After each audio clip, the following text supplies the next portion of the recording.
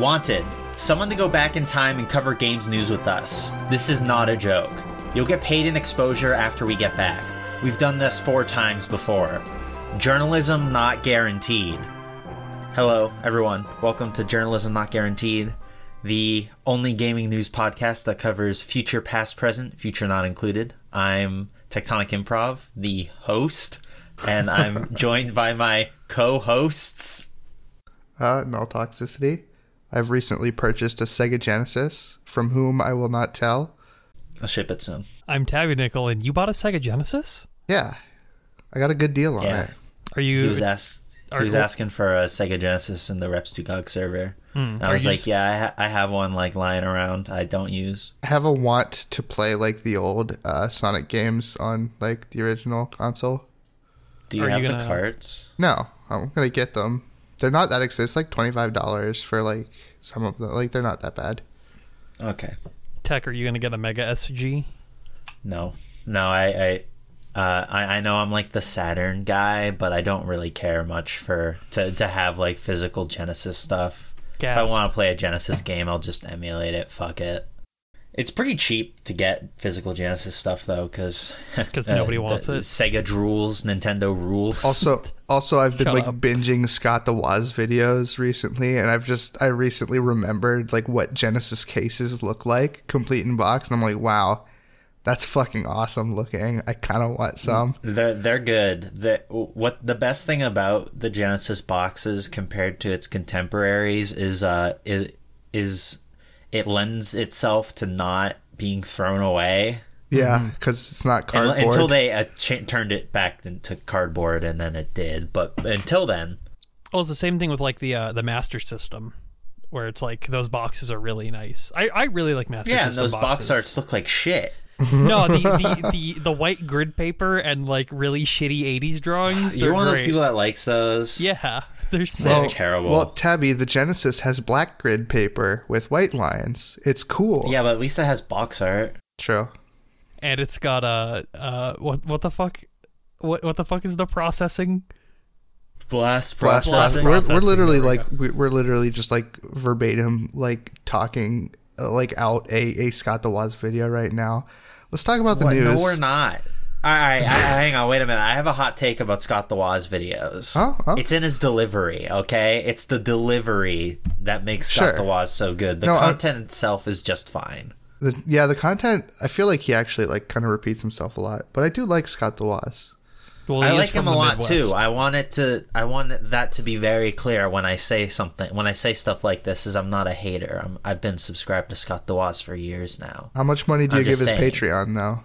He doesn't have a Patreon. Really? Shocking. No. How does he live?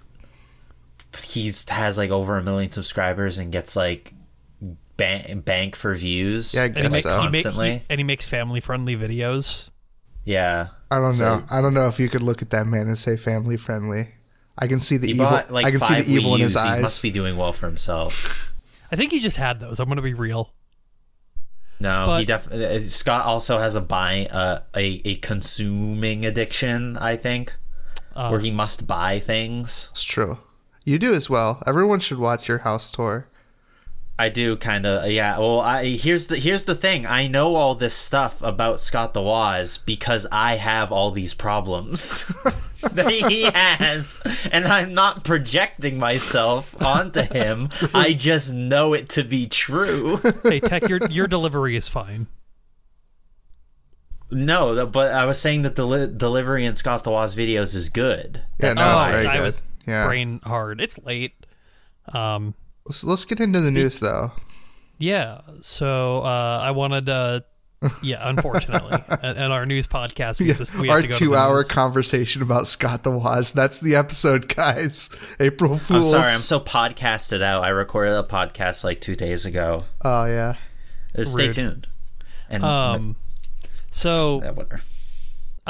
There was a new fan translation released for a little game called Mazurna Falls, which I did not know existed until about today. Same. Which is it was a Japanese only PS1 game that, from the looks of it, it actually really inspired Shenmue and Deadly Premonition and that style of adventure game, the like time-based NPC different schedule. I don't even know what you call that. Like Oblivion. Yeah, kinda. Life Sims, but there's like it's Life Sims, but is also a Twin Peaks ripoff, which is what I really need to get into this and why I've been so excited to talk about it. For those this is called Mizurna Falls. For those unaware, I've just been rewatching Twin Peaks while working, and I saw this. How far okay, are you? I'm a little over halfway through season 2. Are you at the Red Wedding yet? I've seen it before. And you still think that the Nadine like high school subplot is worse than James's Bizarre Adventure? James's Bizarre Adventure is tolerable. The Nadine schoolgirl arc is by far like I started skipping through all those scenes. Like, but it's like barely in the show. I think it takes up like 5 minutes an episode. But like James's Bizarre Adventure is like a major like B plot for 3. But it goes faster than the Nadine school arc. Like it just ends up with like literally the only reason it exists is to save James Ed in do. one scene. Oh, and okay. to make Ed and Nora. Yeah, Ed and Nora actually like get into a relationship. So should people play this game? People should play this game because it literally, the reason why it didn't release in the West is because it rips off Twin Peaks, like beat for beat. Like, do you know the original Deadly Premonition trailer was like even more of a Twin Peaks ripoff? So I've seen that, and this is worse. Really? Like the opening scene is literally like you don't have a Dale Cooper, you don't have the FBI agent. At least I've only played a couple hours, so I don't know if he's there, but. It literally would be there by now. It would be there by now. But the opening credit scene, or the not credit, like the opening intro before the title card, is literally, we found a girl who was killed and then thrown into a lake, and then her friend was in the woods and badly beaten and is now in a coma. Wrapped in plastic. You, James Hurley, I mean Matthew, need to go find their killer. Matthew. And don't talk to the creepy lady who has a weird obsession with an inanimate object. Don't there's a lot of supernatural stuff going on. It's based in the Pacific Northwest. Like it's worse than Deadly Premonition, because at least Deadly Premonition like has other things. This game is a PS1 game, so it's not much better. I'd say Deadly Premonition has somewhat of its own identity, at least, especially near the end. Yeah. Well, this is very much, it's very much like, oh, this is a Japanese man making Twin Peaks as a story. And actually, I was looking this up because I was trying to figure out anything about the game, and I ran into I'm trying to pull it up on my phone right now because apparently I don't have it. There it is. The person who ran this had a Tumblr page. This entire fan translation was made by 3 people. And they're like redubbing the voice lines and stuff that are in the game. It's mostly text based, but it's good. Like it's like, oh, this is like on par for an above average indie game's voice acting in a PS1 game. That sounds surreal. The compression is still all there, but it's like the quality of the voice. I just mean like the performances. That's fair. And like I was like, is this, when the net first showed up, I was like, is this the guy like from the original game? No, it is a Japanese man speaking English with a very thick Japanese accent in the base game. So they are re-recording stuff. The game has some issues like, wait, the dialogue's in English in the original version? Some of the spoken dialogue is in English, some of it's in Japanese. All the text is in Japanese. That's fucking weird. Yeah, I mean, because they wanted it to be American, I guess. Yes. Isn't it funny how like Japanese creator, we're just like a lot of Japanese game devs just like unabashedly rip off other properties and just get away with it, or at least used to. And this guy, it's not ripping off; it's homage. It's an homage that you can't. Homage, right? It's an homage that you can't release in certain countries due to copyright laws. But there was an interview with this guy, actually a part of some book that I'm blanking on the name. Turns out the guy who makes this now lives in Canada and is a tour guide, like a wilderness tour guide. And he literally goes, yes, I got some ideas from Twin Peaks and Blue Velvet, which are both my favorites by director David Lynch. Some. Not the Japanese love David Lynch. The Japanese love David Lynch. It's very... Everyone loves David Lynch. Hey, Tech, can you put in the show notes like where people can watch Twin Peaks? Netflix. Yeah, it's on like Netflix or something. No, just put a link to it in the liner notes, dude. I'm not going to do that. You're going to link to Netflix on the liner notes. Matt, I know you're listening. You don't have to do that. All right. What else we got? Is that all on the Twin Peaks stuff? Yeah, it was something that was neat and interesting, and as I was just going back through the Twin Peaks hole, it was convenient timing. So, it's available on romhacking.net for the fan translation. Just the translation, not the ISO. Get that yourself. Even though the company that made this game has most assuredly been out of business for like 20 years. Yeah. No, I mean, they were releasing stuff on... Oh, fuck, it would be 20 years. I don't want to think about that. Cool. What is the company?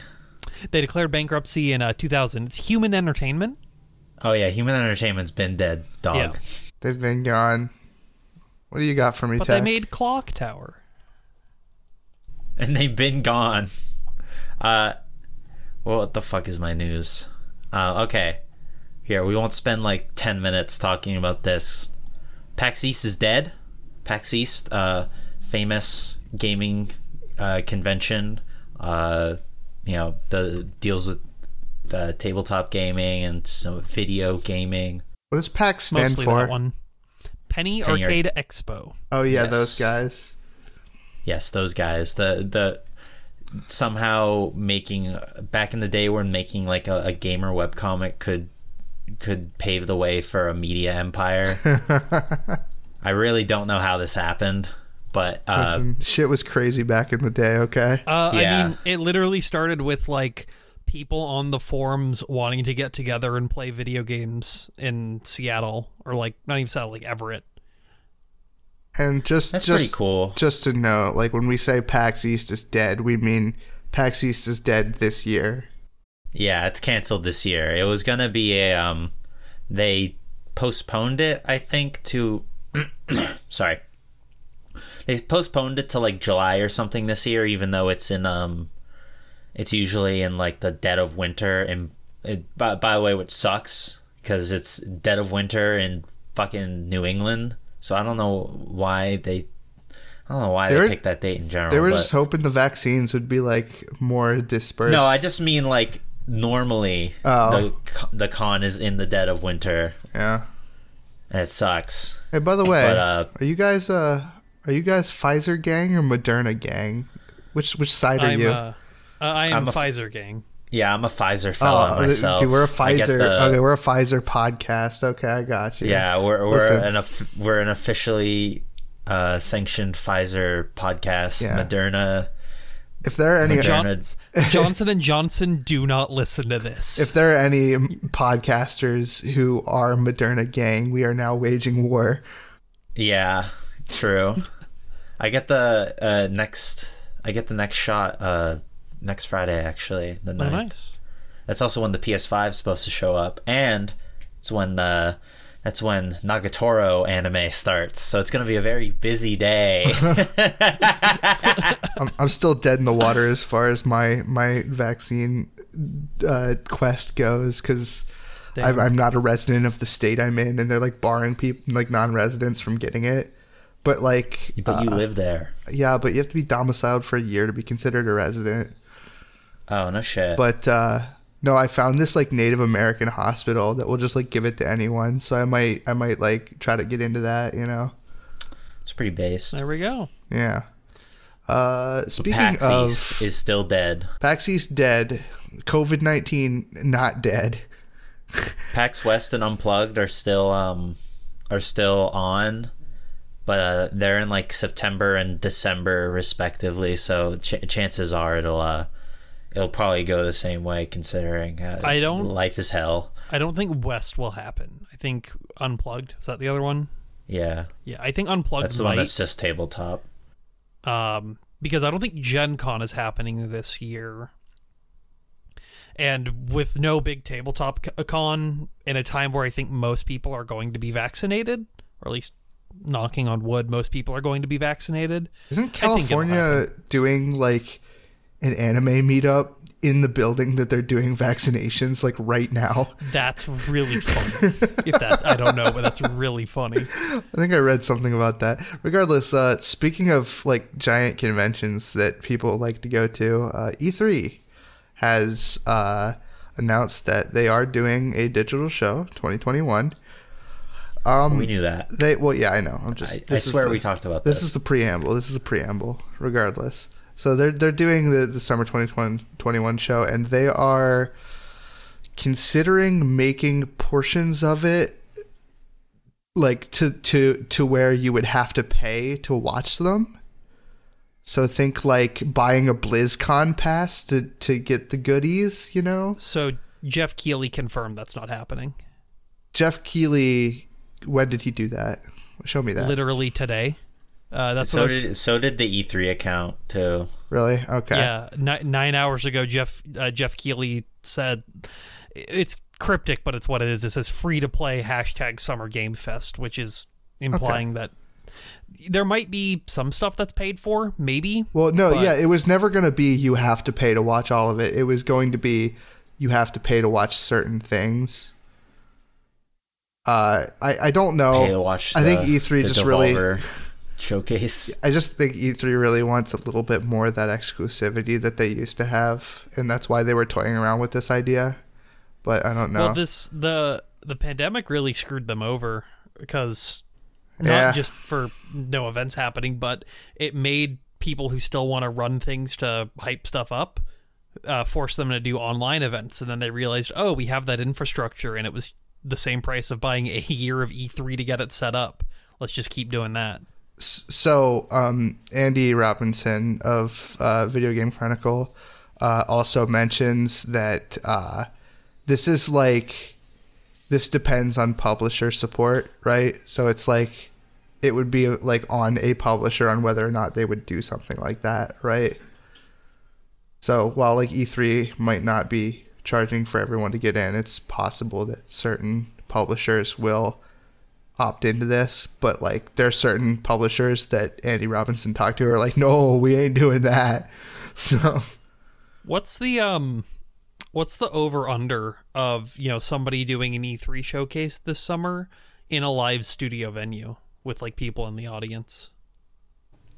Fuck, I don't know. I don't think it'll happen really. 30%. 30%, all right. I'll live with that. I think it's 50-50, dude. It either happens or it doesn't. But yeah, that's probability, right? That's how that works. Either does or it doesn't. Everything's 50-50. That's E3. Yeah. You got anything for me, Tabby? Yeah, I got a thing or two. Speaking of events that are happening online, Tokyo Game Show has been confirmed to be happening online again, which is worrisome a little bit for the grand state of things. I think it's just being optimistic because it does happen in September to October, so we just don't really know what the state of the world's going to be like then. Like we're saying, hopefully it's people are vaccinated, but what generally shows up in like TGS? Like what kind of stuff? That's when do you see generally? A lot of the more like mid-tier and upper mid-tier Japanese devs show off a bunch of stuff. Mid-tier. Well, yeah, like people smoking like mids, dude. People like Arika like weed. Arika show stuff off there, which Arika's not going to be at E3 or Gamescom. What about NIS America? NIS. I'll do you one better. Tokyo Game Show is that show that everyone always says Atlas will show SMT5 at, and they never do. That's what TGS is. That's what showed for. it in a direct. I guess they showed it. I didn't see no gameplay. It's supposed to come out this year too. Yikes. Yeah, it's I don't know about that one, Chief. It's happening online again. It's good.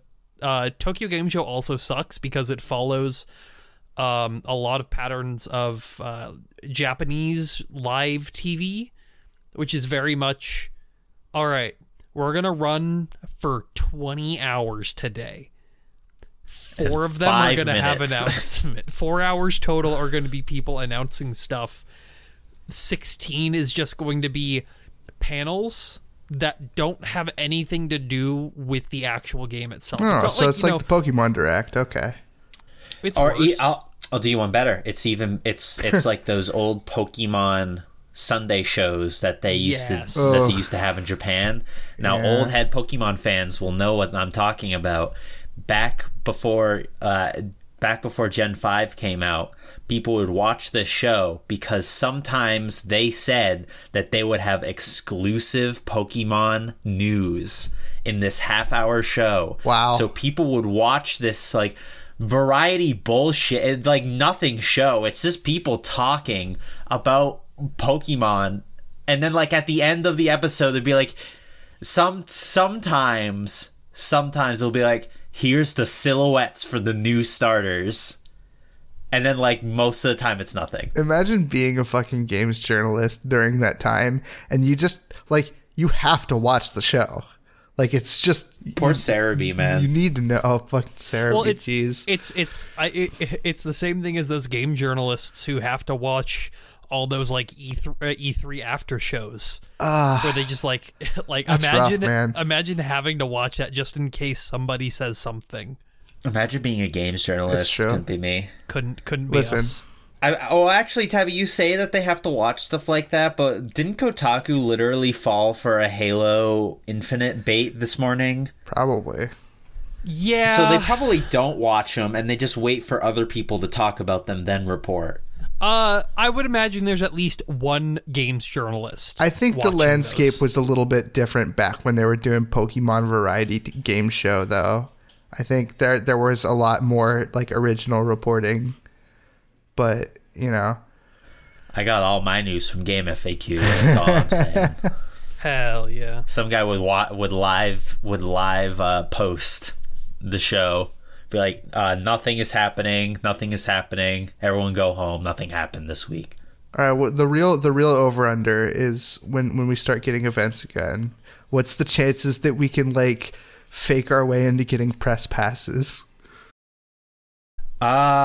Shoot. I mean, one of us has to have some sort of tenuous I kind of know Ludwig.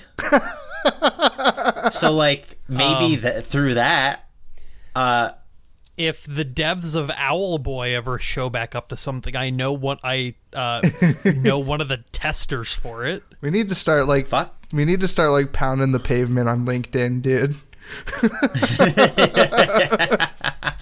If only that Final Weapon application worked, then maybe we could have gotten press passes. We could still get press passes. There's still a chance. I'm just waiting for them to email me back. No, I mean, you know, we just like events come back next year. We just, you know, you just slide that application over, see what happens. We just walk in with a big trench coat.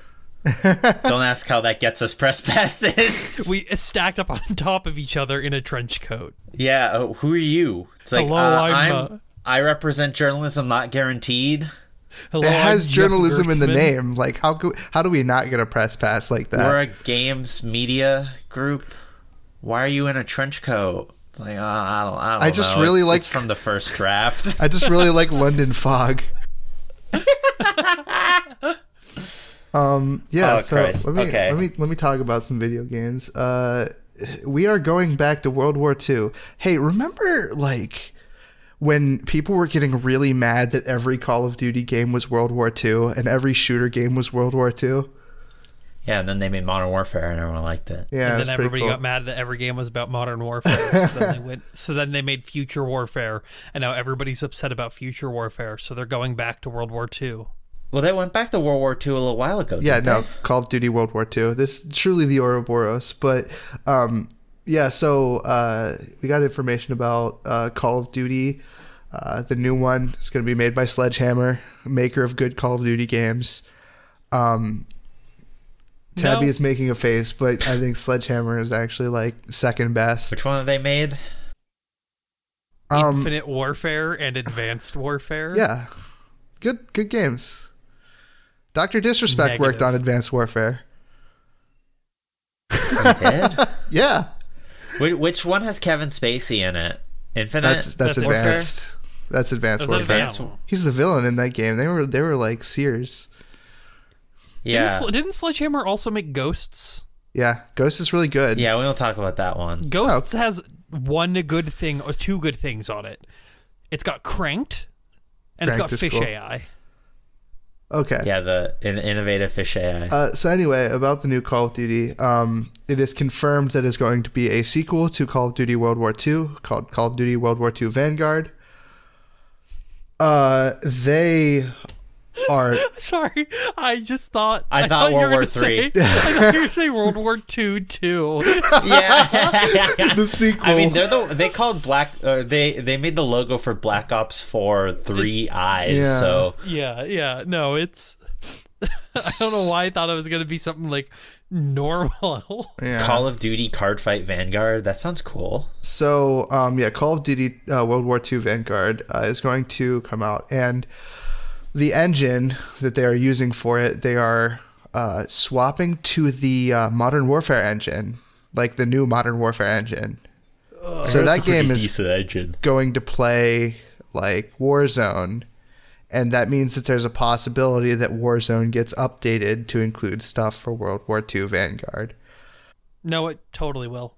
Yeah, I'm saying it's a possibility. I mean, Warzone is their battle royale. They're not making new ones. They did it for Black Ops. They're gonna do it for the future games until Warzone eventually dies. So here's the thing. I really liked Call of Duty World War II, like how it played. I don't know what like engine they were using for it specifically, but I liked it a lot more than the Modern Warfare engine. So this is an L for me, but a lot of people like Modern Warfare engine. So it's a W for literally everyone but us, Noel. Yeah, because I'm the boomer. I want the modified Quake 3 engine that they used for 15 years. It ain't broke, don't fix it. Wait, what? Yeah. So Call of Duty from I think from Modern Warfare, it may have been the earlier ones. I'm not familiar. Was using a modified version of the Quake 3 engine as their core engine for the gameplay. You have to. It's almost as psycho as Titanfall using the Source engine. Yes. This is annoying because I have to like mention that I am talking about the new game using Modern Warfare, the new Modern Warfare's engine, and you are talking about the old Modern Warfare using an older engine. To be fair, the new one's called Modern Warfare Remastered, isn't it? No. No, they remade it. No, Modern Warfare Remastered is a remaster of the original Modern Warfare. This is Modern Warfare 2019. Yeah, so there's Call of Duty Modern Warfare, Call of Duty Modern Warfare Remastered, and Call of Duty Modern Warfare. I'm really excited for Call of Duty Modern Warfare 2 too. Yeah. But yeah, that's interesting. Call of Duty, pretty cool. Comes out every year. Love to see it. Call of Duty pretty alright. Comes out every year. Call of Duty sure is a game that comes out every year. It's like Assassin's Creed. Speaking of a game that comes out every year, Crash Bandicoot, well-beloved annual series. Recently just got its fourth entry in the Crash Bandicoot series. It was launching on PC. It got announced with the next gen versions and the Switch version. So everyone was rightfully pretty excited about this. More games on PC, the better. One problem: Activision owns the Crash Bandicoot IP, so they just can't help themselves. They always have to make everything like evil or bad for everyone involved. And the monkey's paw to Crash Bandicoot 4 on PC was you needed to be online to play the single player. Yeah, that's pretty standard de novo. It'd give you a like a login error if you couldn't sign on to your Battle.net account. Are you telling me the company Activision Blizzard was doing something malicious? Never. Actiblizzard for short. Yes. Hold your shock and awe over this. Now, the funny part about this story is that people managed to crack it in a day. So, yeah, I won't say it this time though, but there are ways to get around this. Yes, I won't have to pull out the Doom shotgun. And we won't have to pull out the Doom shotgun to let you know. But if you know, you know. I'm gonna do another. Well, before news thing. I actually have something to say about that. Just okay. While we're on the topic of Active Blizzard, this is like a very small thing, but Andy Robinson from Video Game Chronicles got DMCA'd on Twitter by Activision for posting like Call of Duty leaks, because Activision also owns Call of Duty. So he got DMCA'd. He did not show like any footage of the game. He did not show any like pictures of the game. It was literally just like journalism, and they're just like, yeah, we're gonna DMCA you. They eventually like reached an agreement, and like they kind of like apologized to him, I'm pretty sure. But it's just really funny that they did that. Like Activision just like constantly just being the worst people in the room.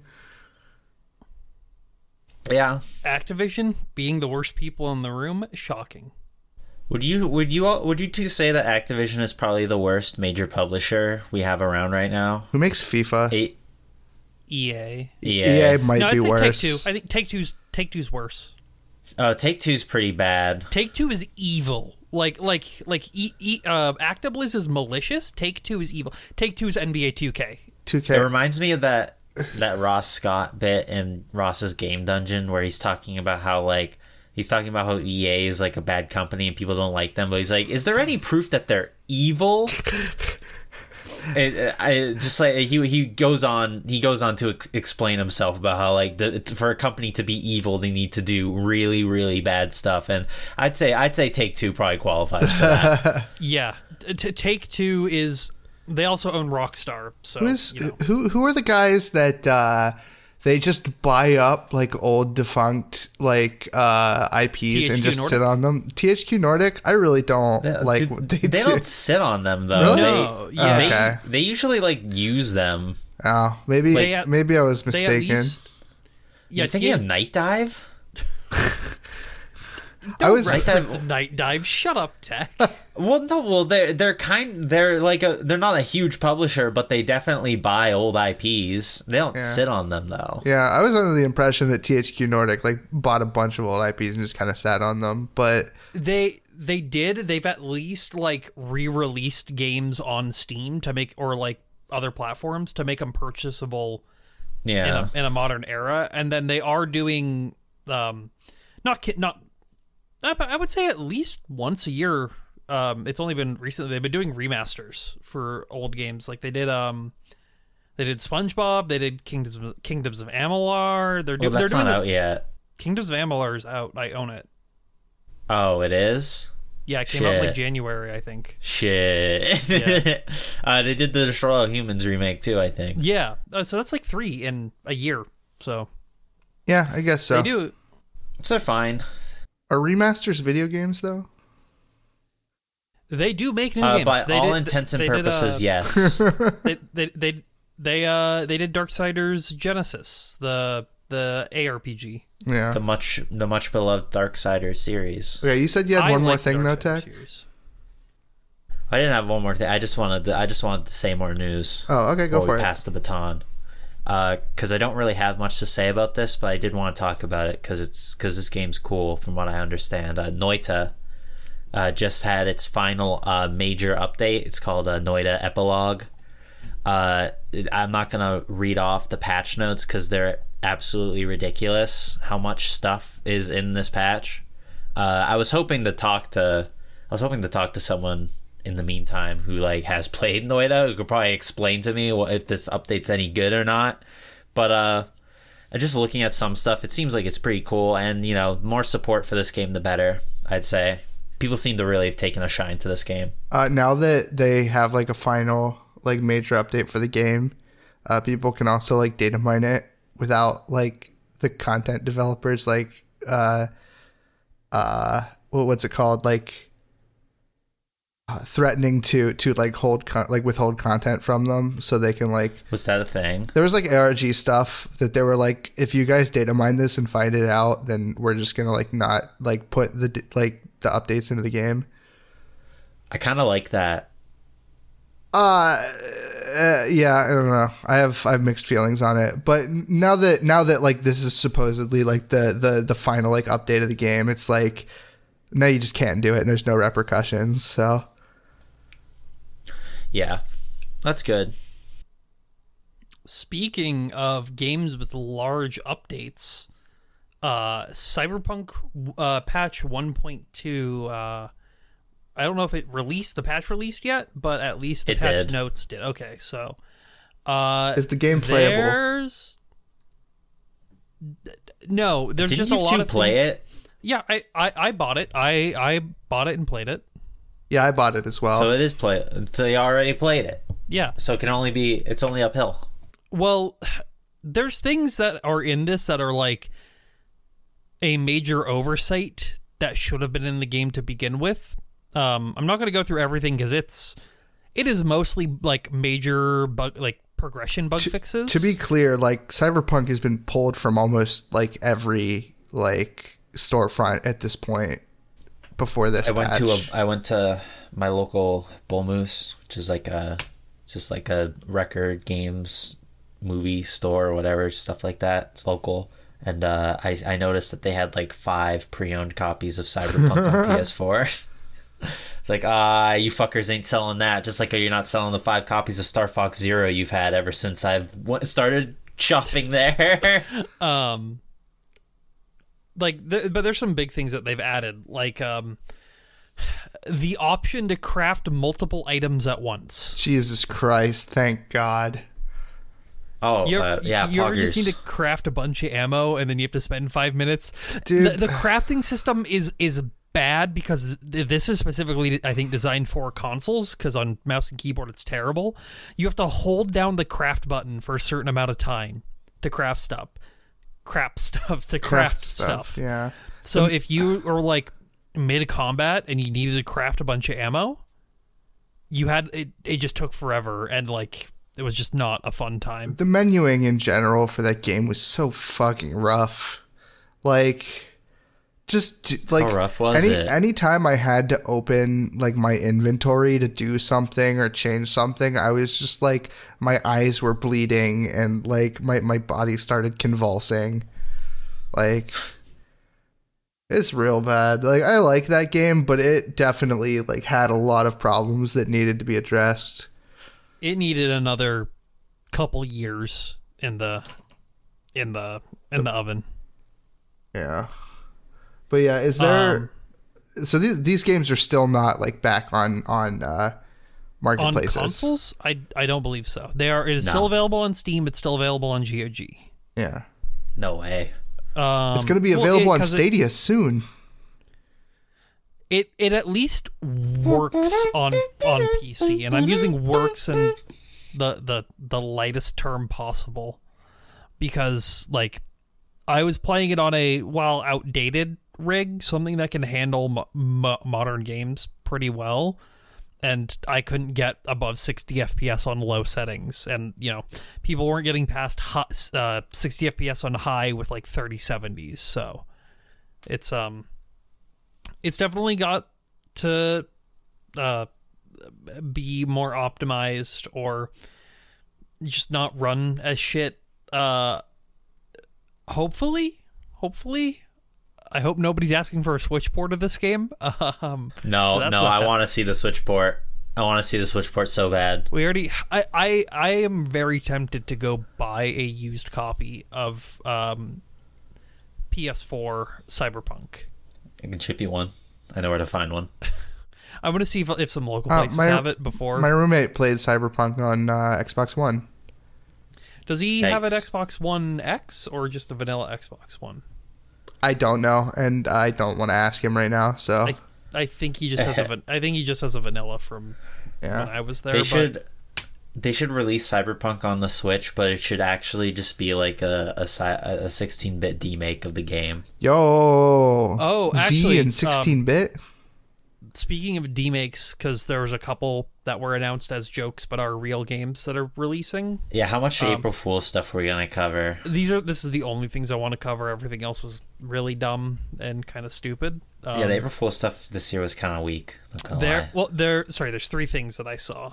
One is not getting released, but it was kind of neat. Have you seen that Bloodborne demake on Twitter at all? No. Yes, it's pretty cool. So there's someone who's basically making PS1 Bloodborne, and they jokingly made Bloodborne Kart. That's funny. Day. That's probably the best one I've seen. Which I don't know if that's actually going to have a version of it at all, but it's at least funny that they put in the effort to make it function. Control has a PS1 demake that is apparently going to be releasing. I don't know for free or if you have to buy the game or whatnot, but it's doing that. Is it being made by Remedy or is it being made by Remedy? Oh, no shit. Okay, that's cool. And Dusk is doing an Atari demake. I don't know. Commodore, I thought. Is it Commodore? That Dusk 82. I saw this one. That one's cool. Okay, yeah. Those are the only ones I saw, and I think the only things worth mentioning from. Is that one real? The Dusk one? As far as I'm aware, yeah. I mean, I can go look. You guys know how I like to apply the Ship of Theseus to video game remakes? Yeah. Can I do that but backwards to demakes? Like how does the Ship of Theseus thought experiment work in reverse? Ship becomes Theseus? I don't know. The ship formerly owned by Theseus? I have no clue. But you know about the Ship of Theseus, right? We've talked about it a lot. Okay. It's a favorite analogy of mine. Oh, metaphor, cool. Whatever. It's just like also, the Sword of Damocles. That one's pretty good. What's that one? Okay, so the is the it just a Dusk sword? One is confirmed fake. Oh, Dusk is fake. Yeah. Oh, damn. I figured. But the Remedy one is real. I know that. Correct me if I'm wrong, viewer, but I'm pretty sure the Sword of Damocles metaphor is, it references the fact that like a sword hangs over the head of Damocles if he I believe if he said the wrong thing. Why Tabby? Don't look at me like that so quizzically. Now I feel really unconfident. I'm just gonna look it up because I was looking at dust stuff. I don't know why are we talking about the Sword of Damocles? Because no one wants to know what it meant. Yeah. Okay. Okay. It's just a metaphor for like something imminently terrible about to happen, and it never goes away, but it never really happens either. So just like Dread itself, Metroid Dread, if you will. Metroid Dread, very good callback. What do you think about Mario's death? Tectonic improv. Can we have a moment of silence for Super Mario and Marth, Prince of Altena? Yeah, I'll play taps. I'll play taps in the audio. Dorime. Keep all of that in, by the way. For sure. That's important. We need a moment of silence. I'm also not going to play taps, but the day of reckoning, it's come. Everyone's been memeing about it forever. But yes, Super Mario 3D All Stars and Super Mario Bros. 35, they have truly been delisted from digital stores, and I assume they are also not printing. Not printing physical copies of 3D All Stars anymore. Nintendo has assuredly killed Super Mario, and to a lesser extent also killed Marth of Fire Emblem fame, because this is kind of flew more under the radar because it's Fire Emblem compared to Mario, and it's the only thing that's going away is a localization of the NES original Fire Emblem game, but that also happened. You can't get that anymore. I'm assuming that ROM has been dumped onto the internet, though. I mean, the game itself had been translated for years, but it was kind of cool to have an official localization available for Shadow Dragon and the Blade of Light, which is the name of the game. But yeah, no, this fucking sucks. Everyone knows this sucks. It's shitty. It's terrible. And obviously it was just used as like a FOMO tactic to get some scratch. I believe there was a statement that said as much from a hashtag reliable source, but I mean, we all kind of knew it already. Yeah. Yeah. When you set a this is going away forever date, it's going to do that. I mean, it worked on me. I bought a copy when I probably wouldn't have if it was just a normal release. My brother bought a copy to scalp it. It's still in the box. I mean, mine is also still in the box and unopened. That's just because I haven't touched my Switch in like 6 months. Yeah. Did you get the You're talking about Mario, right? Not the Fire Emblem one. Yeah, because they had like a huge. I forgot that they did the collector's Mario edition. The collector's edition, yeah. The shitty thing about the Fire Emblem one though is that the collector's edition comes with all sorts of stuff, but it doesn't come with a physical copy of the game. Why bother? I mean, yeah, I don't know. I mean, collectors don't actually play video games, right? Yeah, they don't play video games. They put them on their shelves and put them in their room tour videos. Man, I saw just this like NFT owners. I saw this fucking picture of like it was a picture of like Shigeru Miyamoto like shoveling Switch cases into a furnace, and Sonic is like looking through the window, just like smiling. And it was really funny, but I can't. Yes. I can't find it. Just the idea of Shigeru Miyamoto just like shoveling physical copies into a fucking furnace is so funny to me. It is funny. I don't know what else to say, really. There's not really much else to say besides just bitching about how it sucks. If I hear anybody bring up Mario ever again. Yeah. And I don't mean to come across like I'm over it or anything. You know, like as for like the games itself, I can, you can play them. You can play them through other means. It's just it's the principle of the matter, and I understand why everyone's upset. Yeah.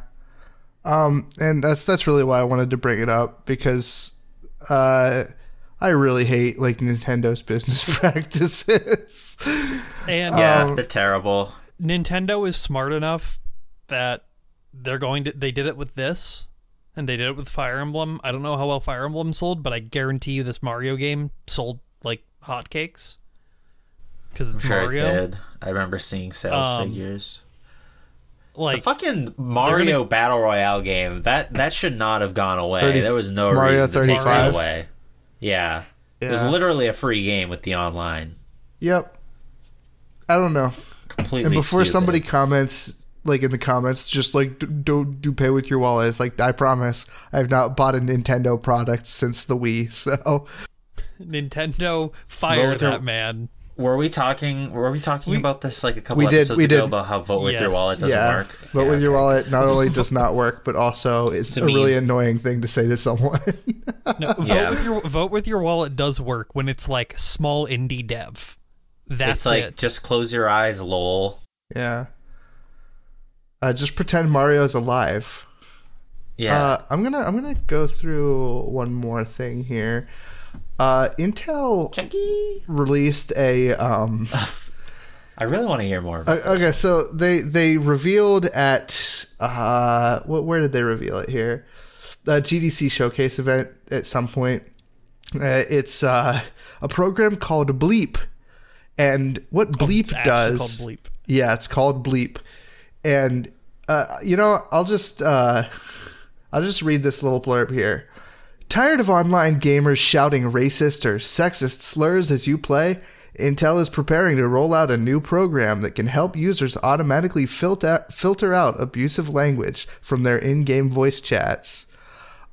This is a program that you can run that will listen to all incoming audio, and if it hears something like a slur or like a swear, like you can change the program settings. Like you can be like, okay, well, I'm okay with some ableism, but I want all aggression and LGBTQ hate gone. That's you can. They're little sliders. It's like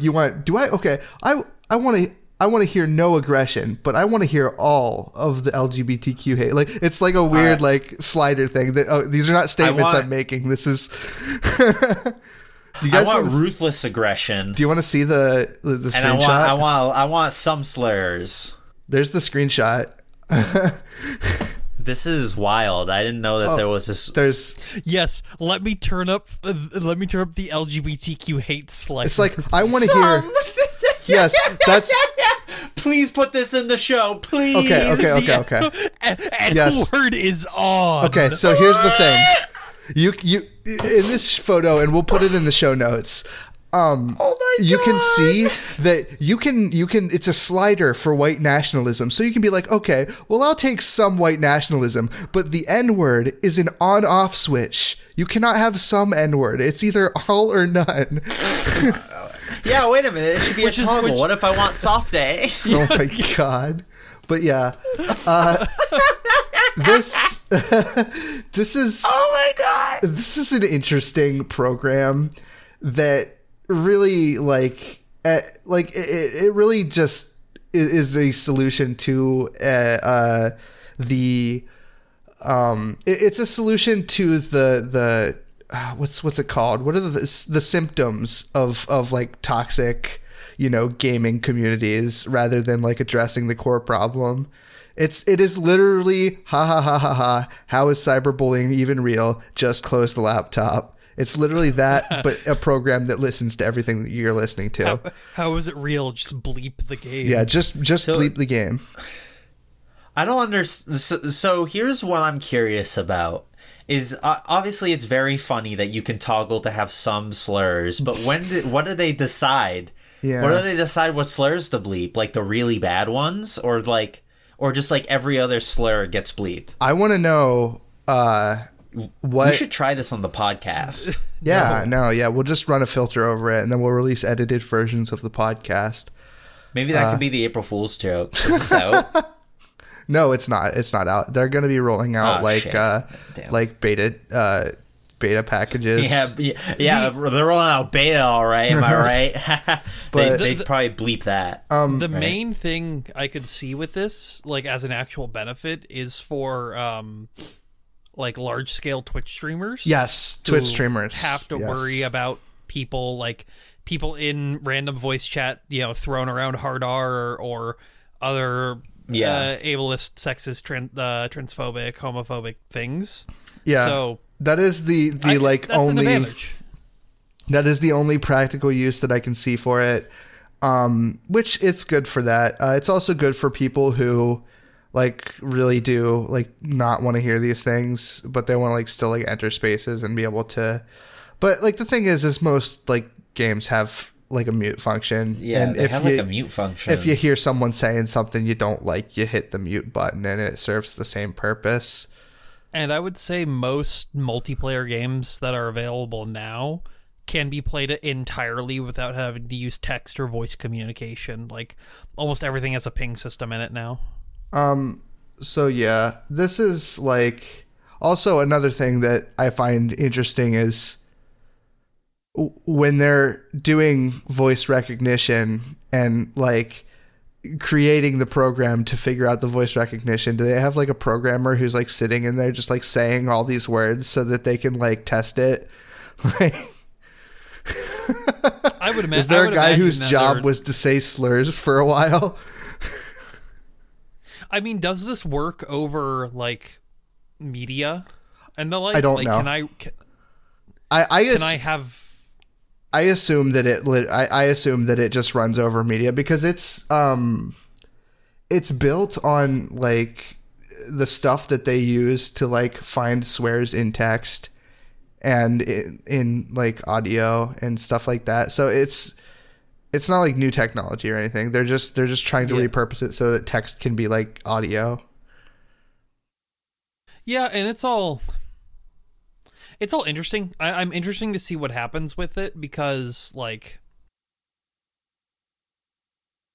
think it's good for Twitch. I think that's pretty much it, right? I mean I do know people, and I also know that they would be out there. There are people who legitimately they have previous experiences. I don't want to say the words can't handle it, but they are it affects them deeply, or more compared to other people.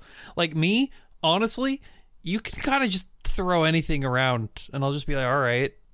But I know people who are a lot more serious about it. Yeah. So there are advantages on a person-to-person basis. I don't see it being used that much. It seems like mostly redundant to me, but I do understand that there are certain people that it'll help, and obviously it'll help.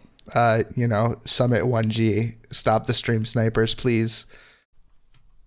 Speaking of Summit 1G, he was a Counter-Strike player, right? Yeah, Counter-Strike. Yeah, professional. So, with professional Counter-Strike players like to do one thing, and that's use illicit ways to make money.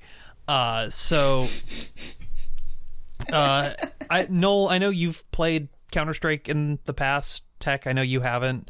Hey, I played like an hour of Counter-Strike Global Offensive when that revolver came out, and it was super overpowered. The pocket op. The R8. When the R8 was new, I played a little bit of it.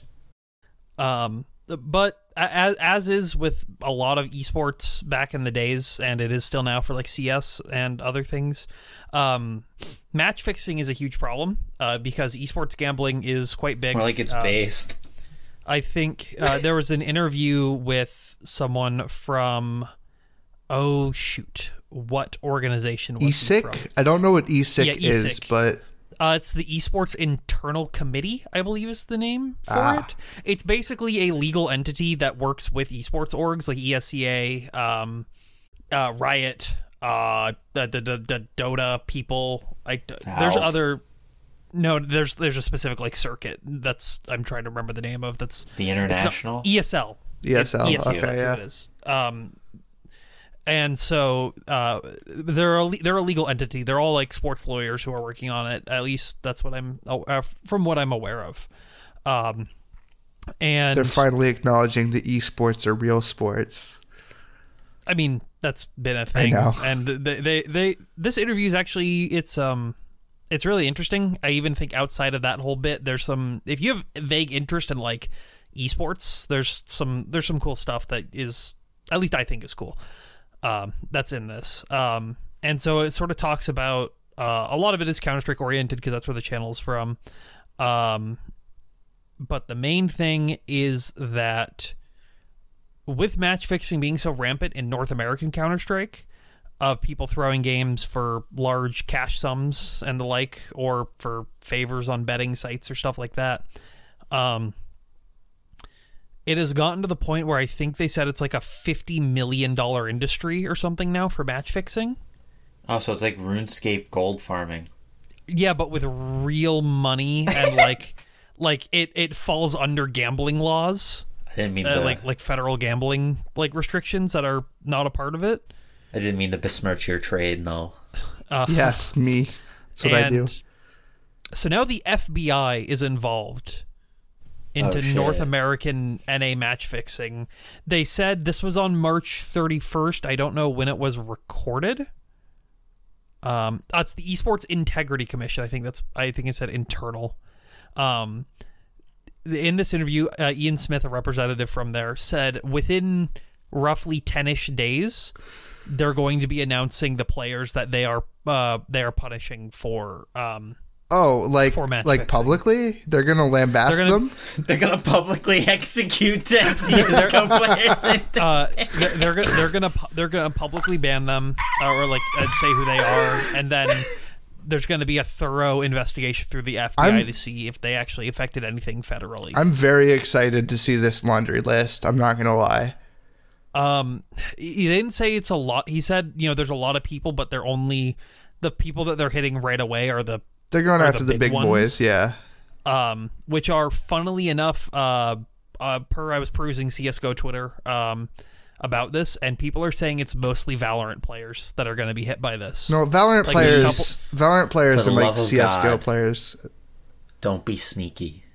It won't be sneaky. It won't be sneaky. This is about North American Counter-Strike. Sneaky's not. I thought he played Counter-Strike. No, he played. He's a League of Legends player. It would directly affect him though, because he is a. He is a co-owner of Cloud9. I don't think C9's doing match fixing in League of Legends. No, I'm saying their Counter-Strike team might. Yeah, I know. Yeah, shit. no. So what you're telling me is that the We're all gonna have FBI, to sub to his page. the FBI is chasing waterfalls, and they're not sticking to the rivers and the lakes that they used to. Basically. But they're gonna have it their way or nothing at all. And personally, I think they're moving too fast. yeah. I'm very interested to see what happens with this. I'll be keeping an eye on this. I will be like waiting until you tell me that something funny has happened, and then I will be keeping an eye on it, which is pretty cool. I'll let you know when Slasher tweets something. Yes, Slasher, not /48, but /32, but Slasher. Yep. Different Two people, completely different both people. White guys, both esports journalists, both with Slash in the name. Both DM women? Slasher do that? I don't know. I don't think so. Wait, maybe. Was that Mauler? I don't know. Whatever. It was definitely not Mauler. Does anybody else have something they want to talk about? Yeah, I'm gonna go into the Sony stuff. Okay. All right. What does Sony do? Same shit, different week. We talked last week about how allegedly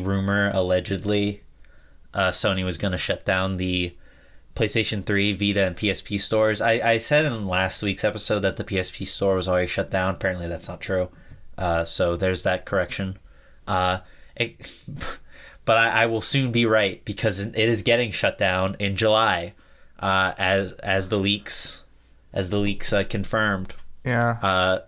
PSP and PS3 are getting closed on the 2nd of July, and then the Vita is actually getting closed over a month later, on the 27th. Something that's really fucked up about this that we're starting to notice is that like Vita games were still like coming out, like indie games. Yeah, but it was still happening. They just didn't fucking know that it was going to be shut down. And these people did not know this was happening, and since they don't print Vita like physical carts anymore, the digital store was the only way for people to sell, for indie devs to sell these Vita games, and they just like straight up were like, we have to cancel the Vita version because it won't be finished in time. Which sucks. So that sucks. Fucking blows. It's terrible. It's just, it was inevitable, but also I'll just say custom firmware on the Vita is very good. It's very easy as well. Mm-hmm. Plug and play, some would say. Now, something important is that you can still re-download stuff that you've already bought, but still, it's if you want something on the PlayStation 3, you better pony up now, because you're not going to be able to get it come July 2nd. I'd like for there to be a sale before this happens. They've done deep discount sales before. I bought like all of the Crash games and all the Gex games and like Siphon Filter on the PS3. I had extra money left. I had $5 left over, and they were selling these games for like 99 cents. So it's not above them to do stuff like that, but they probably won't, because fuck you. I'm actually curious about. I'm going to check price charting right now, because I'm curious about how this is affecting the actual price of a PlayStation 3. Oh, true. PlayStation 3 prices are already like really weird, because when you go through quote unquote an official means, like if you went through like a third party store or something, the PS3s are still kind of expensive, but if you go through Craigslist or anything like that, they are dirt cheap. So it's still like $80 on eBay, like for a PlayStation 3 Slim 500 gigabyte. You can find them cheaper. I got my my fat launch model after I sold my launch model a couple of years ago for $20 on Craigslist. I'm going to wait, because I do want to buy a PlayStation 3 at some point. I'm going to wait until the store actually closes, because I want to see if the price just plummets. With the ease of CFW or custom firmware on the PS3, like I don't think it'll affect it. I don't think it'll go up, but I'm also saying it definitely could plummet. So I'm definitely gonna wait. That's kind of my. If you want to try, I did this with because I own 2 PS3s. Because I'm an idiot. Everything wrong with games, Tabby Nickel? No, I actually bought it because the launch model one overheats too much with certain games, so I wanted something that could play PS3 games but wasn't backwards compatible. I went to my local store and I asked for the PS3 without any of the cables or the controllers because I didn't need it, and I got it for like $50, I think. I did that with a Wii once. Yeah. I discussed it in the room tour video. Yeah. I mean, like, PS3 cables are just like the AV cables are compatible with PS2 component cables. Like, it uses HDMI as well. Yeah, but HDCP is kind of AIDS. You can buy an HDCP stripper for $20 on Amazon. It's true. It's what I have. I'll just play it in Glorious Component. But and then the power cable just uses like the PS4 power cable. It's a non-polarized, I think. Everything is really easy to get. Yeah. It even you can use PS4 controllers on it if you already have one. Yeah, so. Which I do, but I kind of like the PlayStation 3. You can use the DualSense. Listen, out of all of the Sony like controllers so far, like the PlayStation 3 is like my favorite because that's insane. It's the classic DualShock design, but it has like, okay, here's the thing. I have a PlayStation 2 controller right here. It's in my fucking hand. I feel like I hate the DualShock 3 the most. It's in my hand. This thing is like, it is like light. It's too light. There's no weight in my hands. But PS3, dude, PS3 controller, it's got it's chonk, dude. And it has this classic DualShock design. I'm just really about it. We should have gotten the boomerang. You haven't tried the DualSense. They haven't fucking shipped the console yet, Tabby. This is my favorite controller now, easily. Yeah, but listen, I'll get there. I'll get it eventually.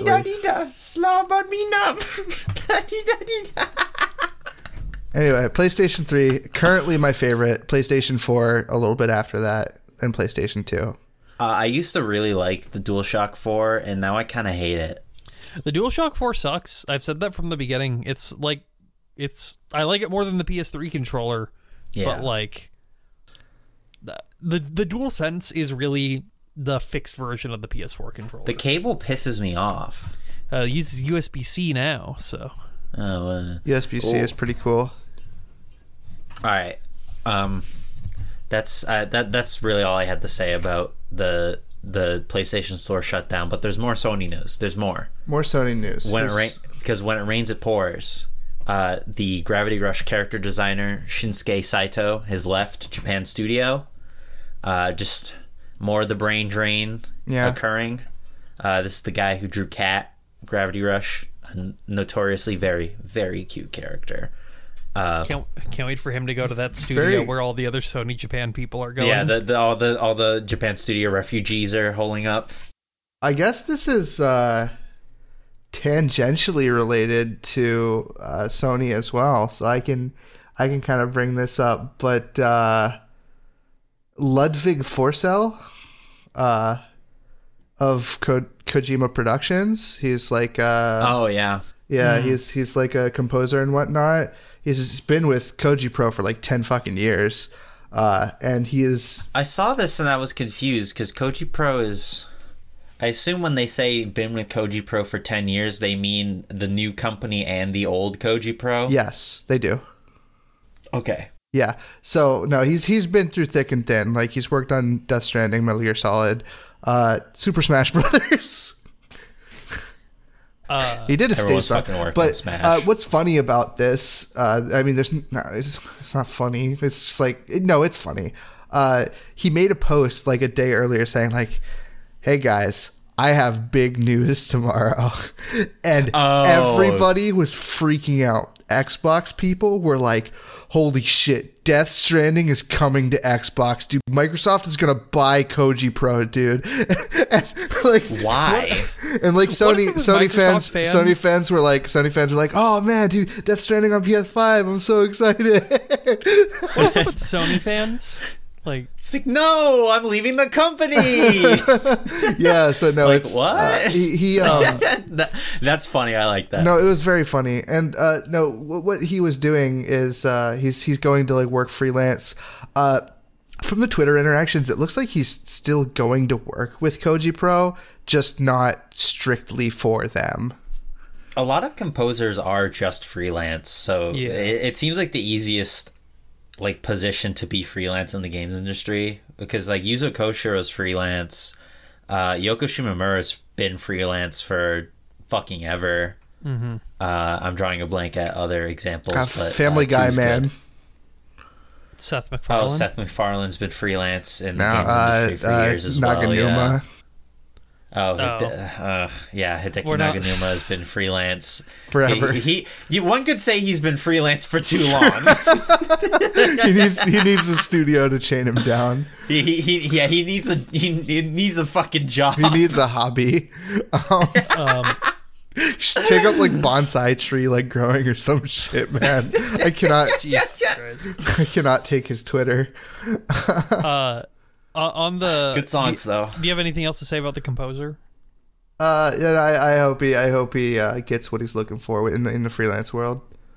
I hope the next Koji Pro game has Harry Gregson Williams back. That'll be sick. Because speaking of people leaving Japan's studio, Gavin Moore, he was one of the heads of it, mostly in like a producer role. Like he was like a liaison guy.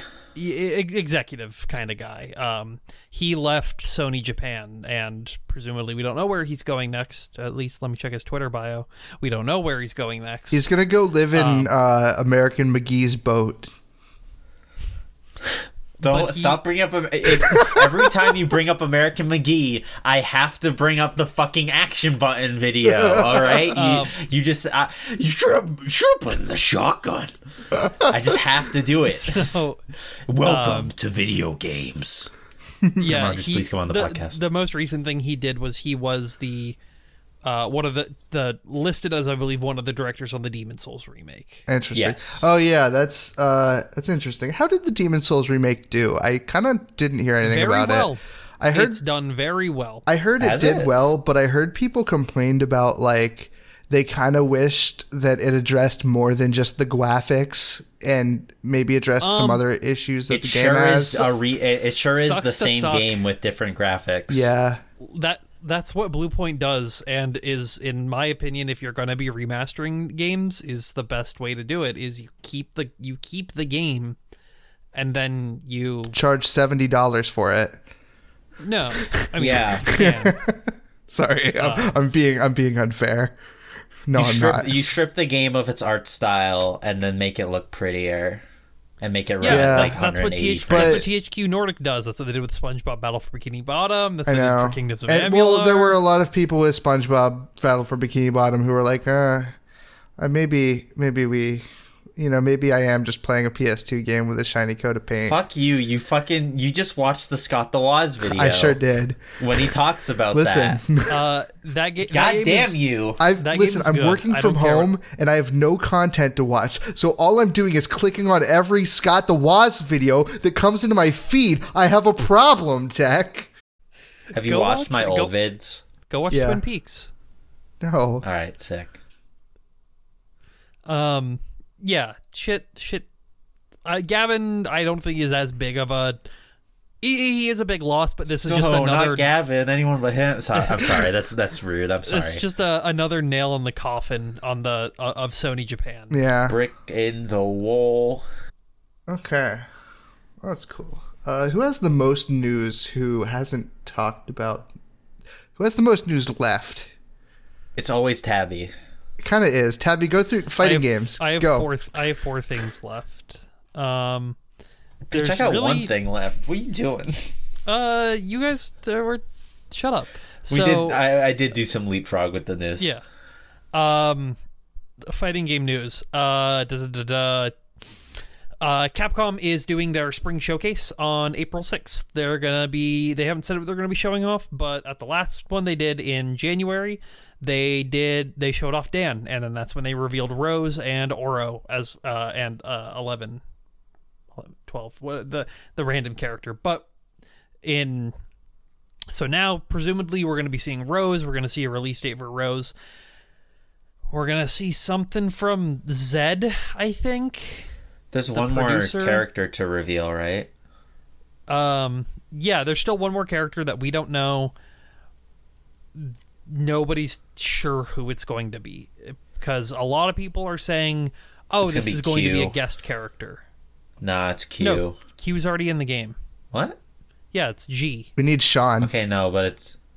No, wait, not Q. Then what's the fucking weirdo guy from Third Strike? Oro? The goop man. There's a goop guy, right? That's 11. Yeah, they're gonna put him in. 12 is already in the game. What the fuck? They put all the weirdos in already. Who are they gonna add? Sean. Well, that's the thing. Amigo. Amigo's gonna be in. Shut up. First off, Ruby Heart should get in before Amigo. People are suggesting it's going to be a guest character. Oh, Negan. Okay. Because I'm sorry, I've heard the other character. No, it's gonna be Daryl Dixon. Please, I would buy Listen, I really don't like the new Street Fighter game, but I would buy it instantly if Daryl Dixon got put into the game as a DLC character. Does Street Fighter do like guest characters? No, not normally. No, I don't think the closest thing they do to guest characters in games, but the closest thing they do to guest characters is technically all of Capcom's beat 'em ups and some fighting games are in the same universe. Yeah, but that, I feel like that doesn't count. We're getting a Rival Schools character. They'll probably show her as well. I don't remember her name because I'm a fake fan who's never played Rival Schools. Is Sakura, right? No, Sakura is a Street Fighter character that was in Rival Schools. I think it's Akira. Fuck me, I guess. It's not Makoto. I know Makoto's the one a lot of people like. That it's not her. It is Akira. It is Akira Kazama. She is the biker girl character. Oh, she's like the Sukaban girl. Sukaban. Or she's just a biker girl. She's like a biker girl, not like a Sukaban. Okay. But that's for the non Nihongo savvy in the audience. What is Sukaban? Just like a delinquent schoolgirl. What, like with a pompadour? It's usually like a long ponytail. Just play 13 Sentinels Aegisrim and you'll know everything about Sukaban girls. I'm working on it. I haven't started it, but I'm working on it. How long is that game, Tectonic? I got, I think, like 60, 80 hours in it. Fuck, man. You know, Scott the Woz did a video about RPGs. It's game of the year, though. So the next thing... What did Scott the Woz say? He did a video about RPGs, and he just reaffirmed why I don't like JRPGs. I actually never watched that video. Nintendo kids don't like JRPGs. More news at 11. I'm a fucking Nintendo kid. Like, I don't get it. You know, different. Final Fantasy was on Nintendo, right? No, it's a PlayStation. I'm pretty sure where you live, they use a lot of lead paint, right, in the houses and stuff. Actually, that was a problem for a little bit in the school districts. New England's one of the most affluent regions in the country, though. The next thing, since I'll just go till you have one left. Stuff. Among Us is going to be releasing on Xbox. I don't remember a release date, but yes, Chad. Among Us is releasing on Xbox. That's sus. It's good to have it on more platforms. Innersloth deserves all the money in the world. Is it free? Game. Don't know. I don't think so. I think it's you're like $5, right?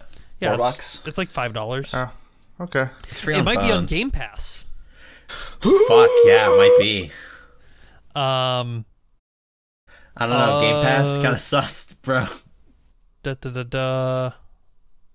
Yeah, I've got these two things left, so I'll save the big one for last. We should do the Among Us spoiler cast. What do you guys think? What is there to spoil? So Kingdom Hearts. Who the imposter is? Oh my god! It's you, Ted. You're the imposter. So Kingdom Hearts had its PC release. I'm gonna wait a year until it releases on Steam.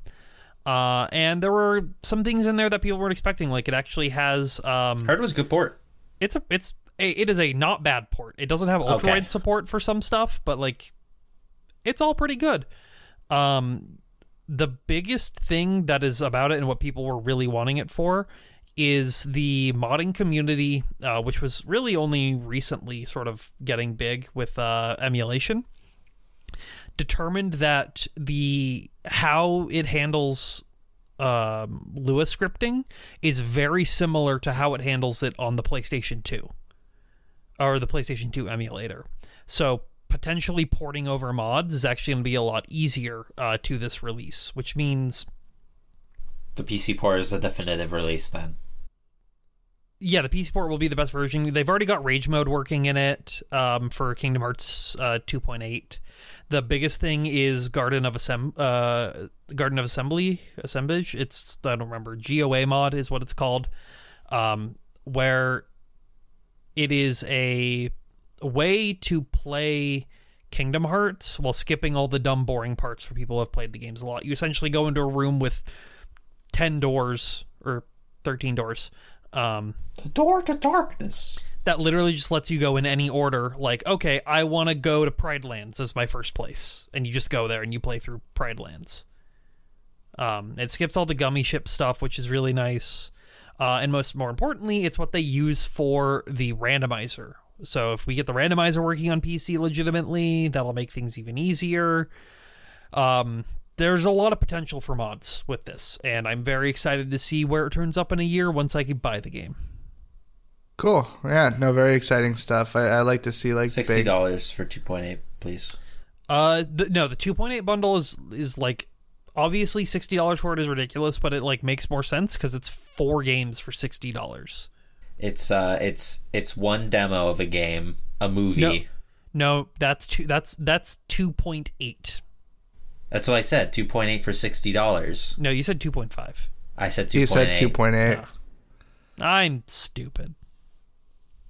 Demo for a game and like a movie and a 3DS game, I think. What is even in 2.8?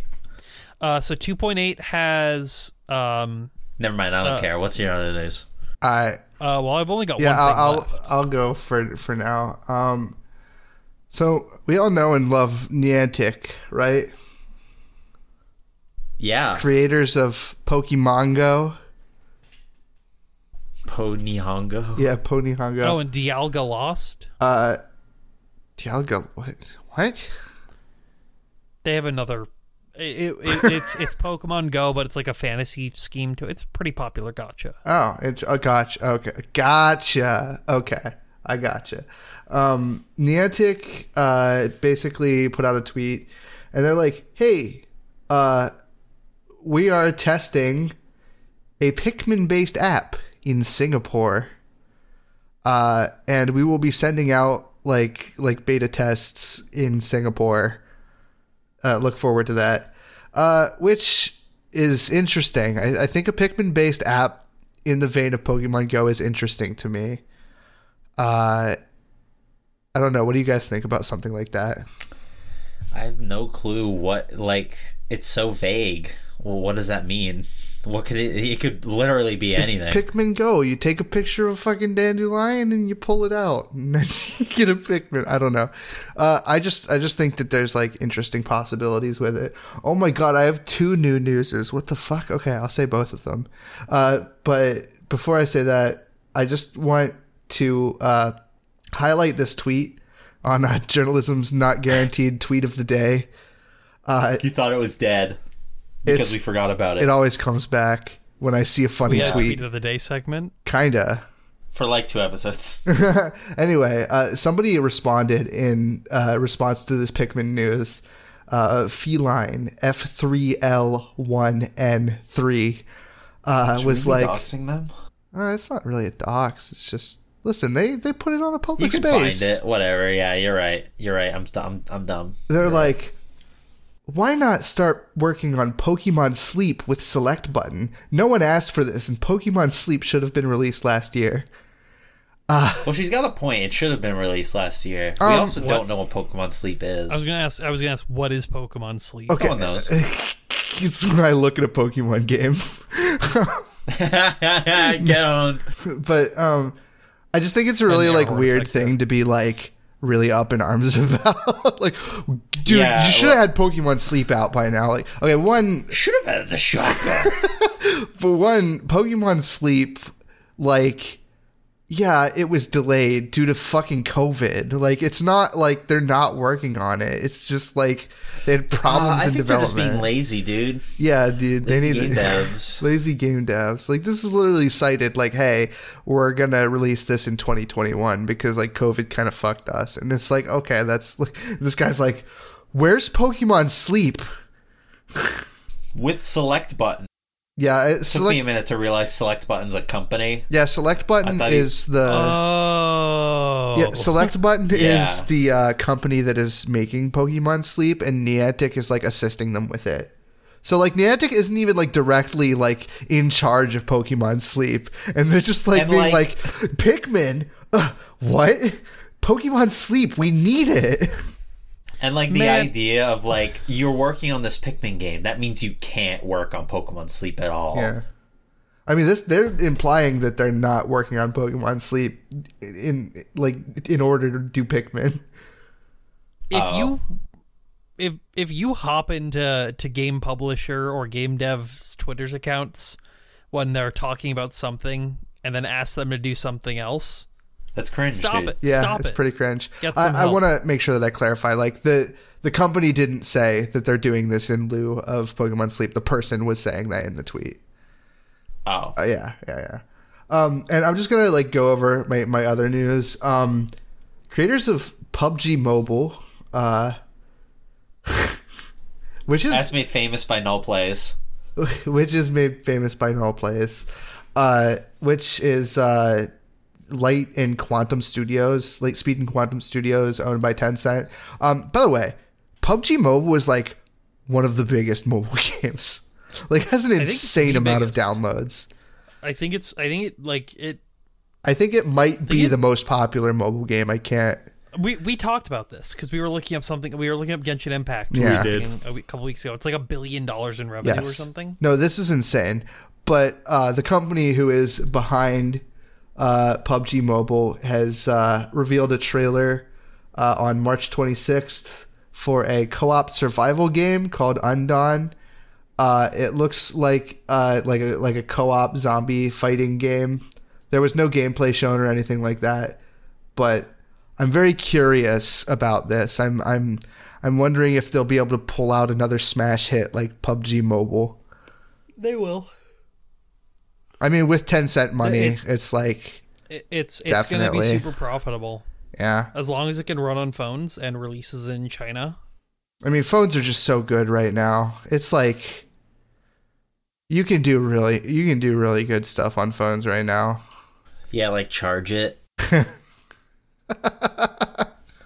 and pay money via the Google Play app with your credit card. Eat hot chip and lie. But yeah, and lie. I'm on one tonight. Oh, it's going to be developed with Unreal Engine 4 as well. It's surprising nobody. So, you know. Water is wet. Yeah. Or is it? Well, that's that. Also, Grey's Anatomy is going to be airing on ABC. I'm sorry. You know what's funny is at work today I saw the Grey's Anatomy book and I was like, oh yeah, Grey's Anatomy was a book. How does it end? Have they gotten ahead of the book yet? It's like they do like a Full Metal Alchemist. They have to do Grey's Anatomy Brotherhood. Dante, what are you doing here? Tabby is so mad that I brought this up and that it got any amount of like airtime. This is actually the best episode of Journalism Not Guaranteed. This is the best or the worst, depending on who you ask. There's no. This middle is the ground. bouncer of the Journalism Not Guaranteed. Okay, what have you got, Tech? Okay, this is my big news. This is my big newsy. Analog, creators of FPGA systems. We've talked about them a little bit in the past before. I'm proud of myself. Yeah, Tabby's going to jump in at any moment, so I got to be concise. Creators of FPGA systems like the Super NT and the Mega SG, they're like recreations of the Super Nintendo and Genesis hardware.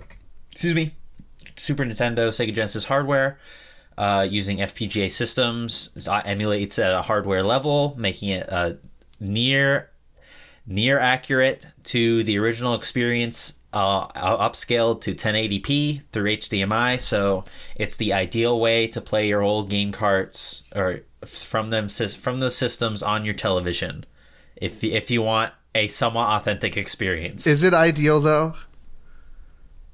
Because if you want to use the original carts, yeah. I think the ideal way is to use the original hardware on a CRT TV. If you don't want to fucking lug around a CRT, you don't have room for it like I don't. Yeah. Okay. It is the optimal way if you want to play it on HDMI. Yes, on an HD TV. That's literally it. On an OLED. Anyway, I didn't even get to say what the news is. Yeah. It's the Super NT. It's getting restocked in April. Finally. It's been out of stock for, I believe, 2 fucking years now, and the Mega SG and the digital to analog converter, which basically the DAC is something that lets you convert the HDMI signal to analog, so you can play your Super NT on a CRT if you were so inclined. That'll be restocked at a later date. We don't know that quite yet, so that's the good news. And it is pretty cool news. The bad news is that the Analog Pocket has been delayed and is shipping in October. Now, the Analog Pocket is another FPGA system, although it targets all sorts of the handhelds of the era. It does I believe it does like Game Gear, Game Boy Color, and like Game Boy Advance, stuff like that. And I believe Turbo Express as well. It does TurboGrapx games. It does the card games. Yeah. Well, no, because that's aren't they doing? No, it does the card game. Or no, that might be releasing with the Duo. Right. But there's a version of it that will let you use the TurboGrafx card. I don't know what they actually. It's using like add-ons or whatever to let you play like different carts. But I think the default one is Game Boy, because of course it is. They took pre-orders for this, I think, last May. And they sold out. It's been a while, Tabby. It's been at least. It's been a long ass time. And I briefly considered getting this because, first of all, I have a Super NT and I do very much like it. It's a good piece of hardware, and it's being able to play authentic GBA games through HDMI is also pretty exciting. However, it sold out in like 10 fucking minutes, and then I feel like ever since the Pocket was announced, the Analog has just sort of had this reputation for being terrible with their stocking. Okay, it was in August. It was in August? Okay. I know you have like comments on this, Tabby, but I just want to like put this into perspective. If you guys are at all aware of like the cult, like the cultish following of like trying to buy a PS5 or an Xbox Series X, listen, Analog was here first. Retro game, like people who are making hardware for retro game collectors and retro game enthusiasts have these people by the balls. It is psycho shit. Like it is like insanity. Like these items are like upscalers. These FPGA, right? Yeah. These FPGA like consoles, like all of these things, like upgraded wires for certain consoles. Console hard mods. Don't get me started on how hard it was to buy a Super Nintendo SCART cable. Yes, literally. Okay, like these things. Like imagine the PlayStation 5. Like how it's like, yeah, dude, I gotta get a PlayStation 5. So I've been like checking for these deals. These people are like, they're like hawks. They're like, I need to get this. It's going to be on this date, and I need to be there the millisecond it comes out, or I'm not getting one.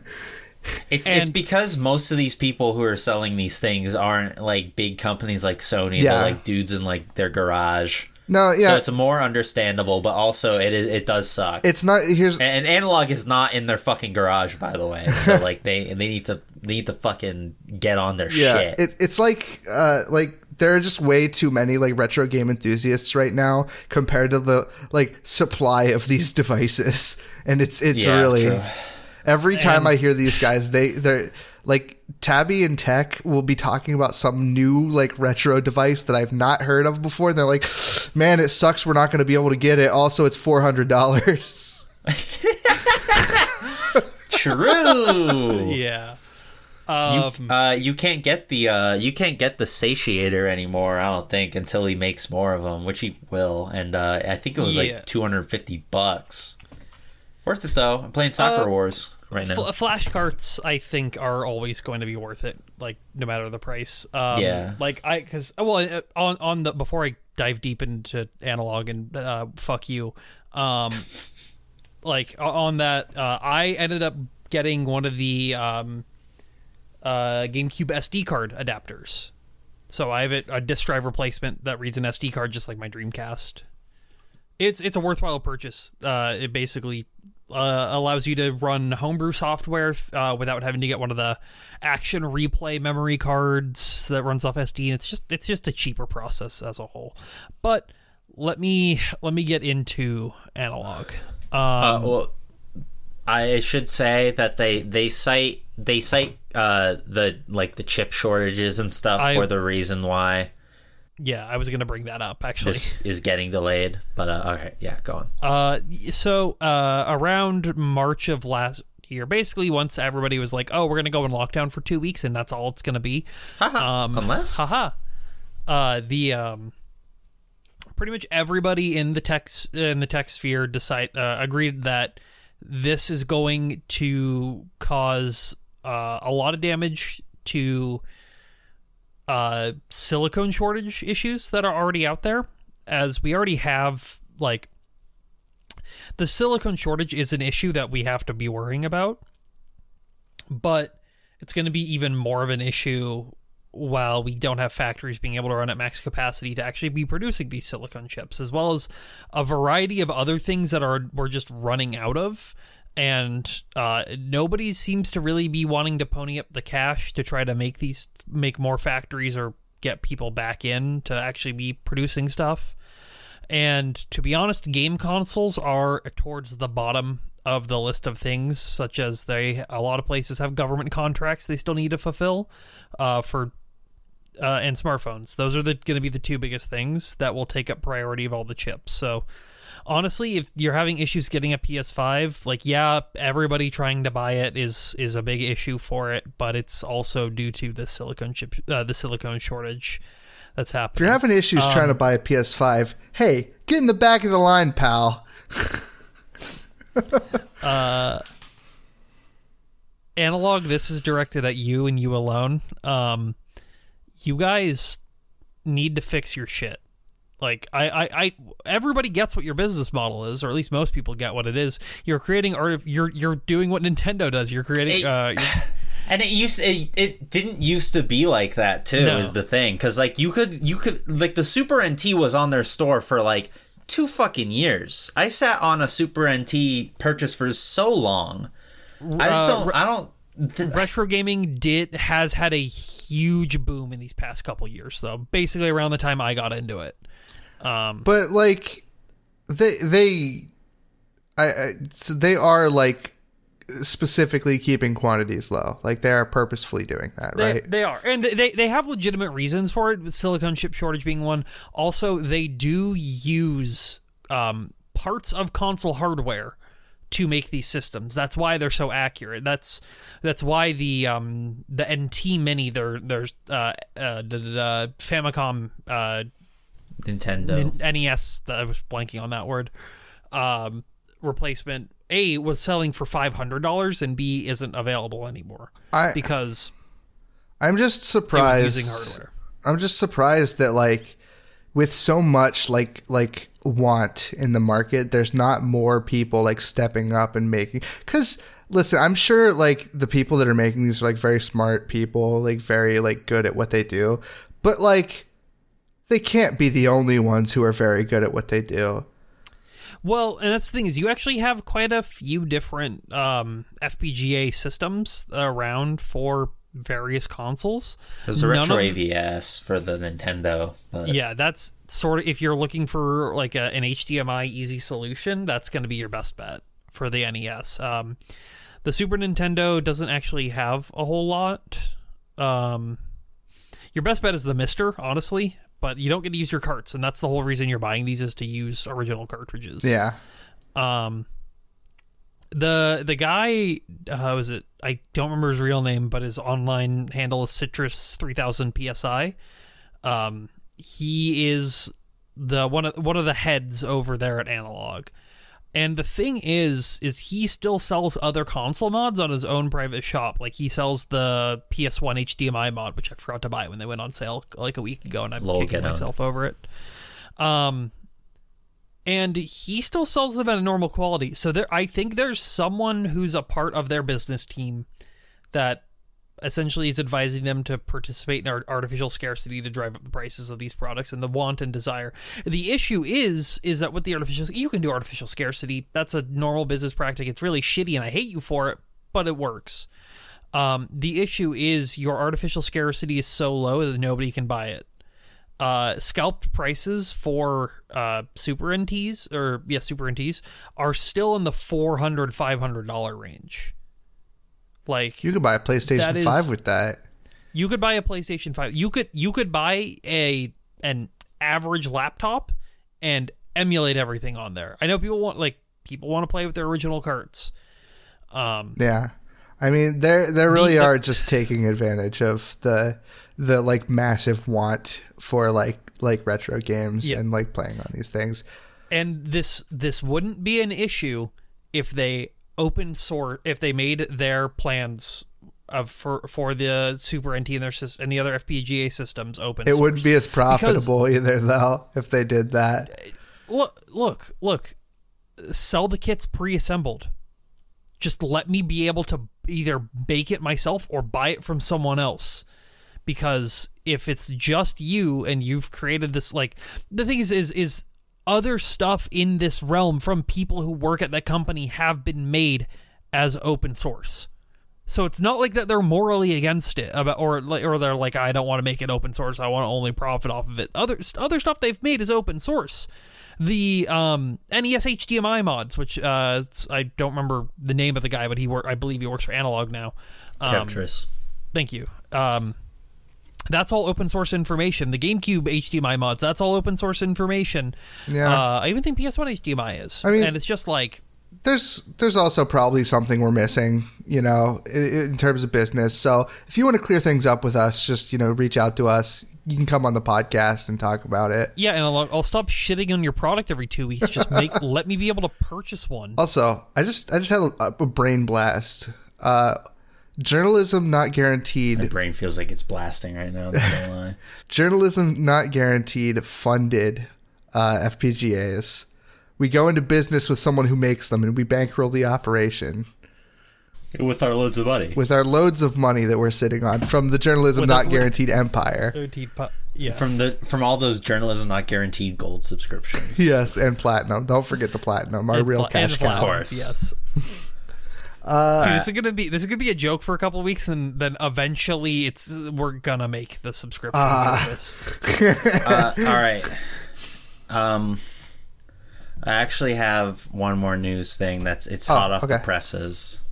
Yeah, so this was just recently uploaded to the Team Fortress 2 Steam Workshop. It is the bodybuilder cosmetic for the engineer. This is groundbreaking news. As you can see, it gives the engineer a much more manly physique, and I'm excited to seeing it added into the game. Pog. All right, so my last thing. Link in the show notes. You make the show notes. You can put them in there. That's what I'm doing. So, Katana Zero finally had an update for its long-awaited DLC/free update with new content. It was last updated. There was last an update in September of last year, and before that, it was December 2019, and that was Vote for Us at the Game Awards. So people have been waiting a long time. This game's great. If you haven't played it, go play Katana Zero. This is a very, very good game. Watch the Gumshoe video on it. Watch it after you play. Well, says as I much. did the opposite, and I kind of regret it. But just some information on the DLC. Yourself. I do. Some information on the DLC is it's now 6 times bigger than the base game in file size. What? So 400 megabytes now? So I don't know sizes, but it's essentially going to be Katana Zero 2 in the scale of the amount of content that you're going to be getting from it. The team doesn't have a release date for the game for this to be out, but they said it's coming. I'm a human. That's very good. Yeah. And they've been showing off another game that they're working on mobile called Pocket Squirrel. Didn't know it existed until just now. It's a mobile game. Tech, this is important for you. I actually didn't read all the way through this. They are working on repressing the Katana Zero vinyl. I don't know the soundtrack to Katana Zero. It's pretty good. The soundtrack is very good. You should give it a listen and then buy the vinyl. Let them know. Let me know when they repress the Hotline Miami 2 soundtrack, so I don't have to pay $400 for it. Yeah. Yeah, and speaking of Hotline Miami, because I want to bring this up, because I saw a comment about this and I'm still upset about it. And I've seen multiple people say this of comparing this game to Hotline Miami, which I get it. But are you going to say that it isn't? Because no. I'm saying they're very. Let me get to my point. Words are hard for me. There are people who are saying, like, I bought this thinking it was going to be Hotline Miami, but in actuality, it had a great story. Ooh. And, like, interesting characters, which is just like, did you play Hotline Miami? Jeez, Did you actually, like, listen to the words that were on the screen? Did you understand the context? Maybe they played Hotline Miami 2. Even Hotline Miami 2 has all this, but it's like... No, Hotline Miami 2 hater over here. Hater. Yeah, whatever. It's just it's frustrating to just see that kind of stuff go around. That is fun. Yeah, that is. Yeah. If that was you, just play through the game again, but actually pay attention to the words on the screen and maybe think more than on like a 3rd grade level. True. Oh, that's cool. But that's it for news. Yep, I think that's it for news. News from the present, but we need to go back to the past. Stop! You can't do this. You can't say that word. You can't say that phrase. You cannot say we need to go back to the past ever again. Okay. Because everyone's brain always goes to play the shitty games that suck. All right, fine. Here, I'll redo it. We have to go back, Kate. We have to go back, and I won't even say where. But this is where you play the Return of the Mac song by oh god, hang on. I'm just gonna start talking. So no. I told myself I'd credit him, Andy Blarg, because I forgot to credit him last time and say that he's the one who made the Return of the Mac: A Link to the Past parody song, and he graciously allowed, as you can tell from last week's episode, he graciously allowed us to use it for our podcast. So thank you, Andy. A link to the past. Here we go. A link to the past. Start the show. A link to the past. Give your all. You know this game's a blast. You won't fall. And now let's get into the past news. Tavi, you can have one of my news. It's fine. You mean I can have my news so you don't steal my news? I prefer if you didn't gaslight me live on the show, but I'm trying to be the bigger man here. Babe, gaslighting? That's a big word. Stop girl bossing me. So as of March 31st, 2001, it's the 20-year anniversary. Sega discontinued the Dreamcast. This was their final foray into the console market. It was a failure. But it wasn't bad. But it's great, actually. The Dreamcast was really cool. I think everyone who knows about the Dreamcast likes it. I think it's something in hindsight that people like look back and they're like, actually, no, that was good. Why didn't we buy it? People liked it back then too, though. Well, I think a lot of the reason for it is like compared to the PS2. I'm sorry, the PS2 is way fucking better than the Dreamcast, but like the Dreamcast itself was well received back then. I remember we had one. We had a Dreamcast. Yeah, I had a Dreamcast for a little bit. I have always a fun anecdote I like to think about the Dreamcast is I had a friend who had a Dreamcast. And when I went over to his house once, and for some reason I thought it was like Super Nintendo old. I have no idea why. It's because it sounds Super Nintendo old. It looks Super Nintendo. We played Tony Hawk on it, and I was just like, yeah, this is an older console. It's not like the PS2, which is like the new thing. It doesn't sound like a Super the Nintendo. First video doesn't make any noise. the first video game I ever reviewed on my channel was actually first released on the Dreamcast. It's Ready to Rumble Boxing Round 2. So was Unreal Tournament. Yeah. It was also it also had a Dreamcast port, I think. Which was the first, like a week before. The first video game you reviewed on Reps to GOG? Yeah, and also the second to last one I reviewed on Reps to GOG. Yeah. It's coming. The new review's coming soon, TM. No, yeah, definitely. I think Journalism Not Guaranteed Platinum members will get the Dreamcast postmortem. But, you know. You said that so matter of factly. I almost believed you. Everybody, listen, I swear these guys were laughing. They just did it silently. They were all smiling. I swear I'm funny. Yeah, it was one of those nose exhale laughs. But yeah, no, Dreamcast, I mean, realistically though, like 10 words or less, what actually went wrong with it? It didn't play DVDs. The Sega Saturn. Unfortunately, yeah, the Sega Saturn was kind of the problem. The Sega Saturn is the issue. It's what's funny is that the Dreamcast kind of killed the Saturn, and the Saturn kind of killed the Dreamcast. Because back in like 1997, I don't think it was Tom Kalinske. It was some Sega exec said that Saturn is not our future. In fucking 97. Yeah, no, he said that. It's almost exactly like how Nintendo was like, yeah, the NX is coming. Well, in like 2015. It's so weird because the Nintendo 64 was like, I mean, people bought it and people liked it, but like, it didn't even really do like, I don't know, like, isn't the 64 like? No, the GameCube performed worse than the 64, right? Yeah, it did. Even though the GameCube's way fucking better. Well, it's because it had to compete with the PS2. The N64 was 64-bit, dude.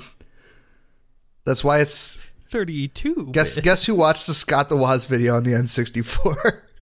I can't keep saying things because it was the Nintendo references. It needs to stop. It was the Nintendo. What was it? The Nintendo Ultra 64 or something like. Yeah, because it was the Super Nintendo, so they go the Ultra 64. Yeah, they're like Ultra, but also 64-bit. But no, yeah, it's also 64. Really, don't forget about that. It's really weird because, like, the Dreamcast is like in a weird spot where it's like, what generation do we consider it? It's definitely 6th gen. I'd say it's the it starts off. It 6th gen. but it also was like directly competing with the Nintendo 64, wasn't it? No, in the sense that they were out the market at the same time, because the Dreamcast came out in 99 over here. I actually think it came out in 98 in Japan. So, but it was demonstrably stronger than any of the fifth gen consoles. Yeah, it's like how. Like, the Switch is in kind of a weird position in, like, generations where, like, what gen is it? Yeah. It's like Nintendo. It's really hard to, like, consider Nintendo because Nintendo's always, like, doing stuff in the middle of a generation. So it's like... You also... for generations, I always feel like you want to look at like what is the console attempting to do. Yeah. Because I mean, the Dreamcast had Dreamcast PS2 games on it. That's like enough said. Well, not only to have PS2 games, it had the Ethernet port in the back. Yeah, it was a pretty big pioneer in the online. Like the Saturn had a NetLink too. Yeah, but did it have Halo? No, it had Painkiller. There's a South Park game on the Dreamcast where you threw snowballs at each other. I thought that was pretty cool. That was on the N64 too. Yeah. You know what else was on the N64? Battle Tanks. That game's fucking awesome. Sonic Adventure's on the Dreamcast. That game's good. See, I mean, I'll disagree with that every day. But, whoa, watch out. We got a badass over here. Whoa. Doesn't like Sonic Adventure. Wow, what are you, Scott the Woz? I don't like Sonic games that aren't like the original 3. I'm dying. I can't. I don't even know. This episode's just going to be called Scott the Woz. See, I was going to suggest... Hey, all journalism not guaranteed here. I was going to say we call this set anti-Semitism to some. Oh, no. Oh, that's so bad. That's so funny. I can't title the video that's that. So funny. That's so bad for, like, search stuff, though. Yeah, it's really bad. Or you can say set racism to low. Toggle N-word. N-word. We could. Oh my god. Jesus Christ. Computer, disable N-words. Good. Yeah, no, Dreamcast. Very cool. Well, one thing I want to mention on the Dreamcast, which I feel like is something in my sphere of people appreciate more than other people do, is that it is identical to the Naomi boards, or almost identical. It's a little less powerful, but isn't it? You know, there actually was some like non-news this week about some Sega exec talking about possibly doing a Dreamcast Mini or an SG-1000 Mini. It'd be cool. Yeah, I think that would be. Will totally it have reasonable. the memory cards with the screen on them that you can play on the go? The VMU. Yeah, the VMUs were really cool, but they're also really gimmicky and vary of the time. I'm just saying, dude, throw Tamagotchi on there, dude. Throw Pokewalker on that, dog. It's all good. The best part about modern Dreamcast stuff is outside like DC HDMI, which is a little hard to get. The Dreamcast SD card reader is readily available because you can buy versions from China. And the what's it called? The mode is also pretty easy to get, I hear. The mode's more expensive though. That's the thing. It's like $200, right? Yeah, so the SD card reader, the DCMU, was I paid $100 for it through the person, but you get them for like $60, and it will read up to a 512 gigabyte SD card. And any way possible to not have the Dreamcast use its disk drive, the better. Because I don't know. I mean, you two have Dreamcasts, right? You've heard that fucking thing. It's like a PlayStation 4. It was so long ago. It's so I can't really tell you. I've never used the disk drive. I've only owned a Dreamcast recently, and I've never used the disk drive. I immediately bought it, took it out, put the GDMU in it. I think the aesthetic of the Dreamcast is honestly might even be better than like the console itself, if that makes any sense. Yeah. I think it's like peak Sega like aesthetic, like even better than the Saturn. The Saturn aesthetic is like kind of cool, but the Dreamcast is almost like the name itself is really cool. The Dreamcast reminds me of the Genesis when I look at it. I don't hear Genesis. I don't think Genesis at all. I think the reason I like the Dreamcast the most is its aesthetic the most is how like un-Sega it is. Yeah. Because like the Genesis is very like edgy. It's very listen. It's got like a punk aesthetic. Like the Saturn is whatever the fuck it is. I really like Sega's Black on Black. I think that's a really cool thing that they've been doing back in the day. You know. Well, you can get the sports Dreamcast. I like that too, but the fact that they changed it up for the for the Dreamcast is interesting in and of itself. Is like in like the context. I think they just looked at other consoles and they're like, yeah, PS1's gray, Nintendo's gray, gray's in, let's go, baby. Nintendo was black. N64 was black. N64 is black, Super Nintendo was gray. Yeah, well, that was a long time ago at that point. I think Whatever, that's man. more Japanese computer aesthetics. Because, Kinda, yeah. like the PC-98 and the PCFX. And I like the colored buttons on the Dreamcast. That's... Actually, no, that was still in vogue at the time, because the N64 had colorful buttons. Yeah. Oh, on the controller. Yeah, on the controller. Because I have my Dreamcast just on Yeah, the shelf over there. I'm like, I it's noticed you two were like great. starting to object. I was like, the fuck, no. Well, did the Dreamcast play like CDs, like audio CDs?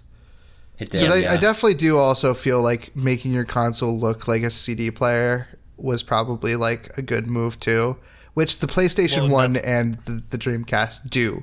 Like a Dreamcast obviously looks like a very bulky CD player, but a CD player nonetheless. You know? Saturn plays CDs too. And that's why, PS2 wins again. You can play DVDs on that. It's true. DVDs. Oh yeah, well, can you games on it? Yes. Easy? Oh. Yes. Not as easy as the Dreamcast, no, but... Wait, literally just buy free... I have to get out the fucking shotgun. I'm so mad. Anyway. Oh, fuck, no! But... I can't help myself. No, PS2, it's literally just like free McBoot card and then like SMB or hard drive. That wasn't how it was.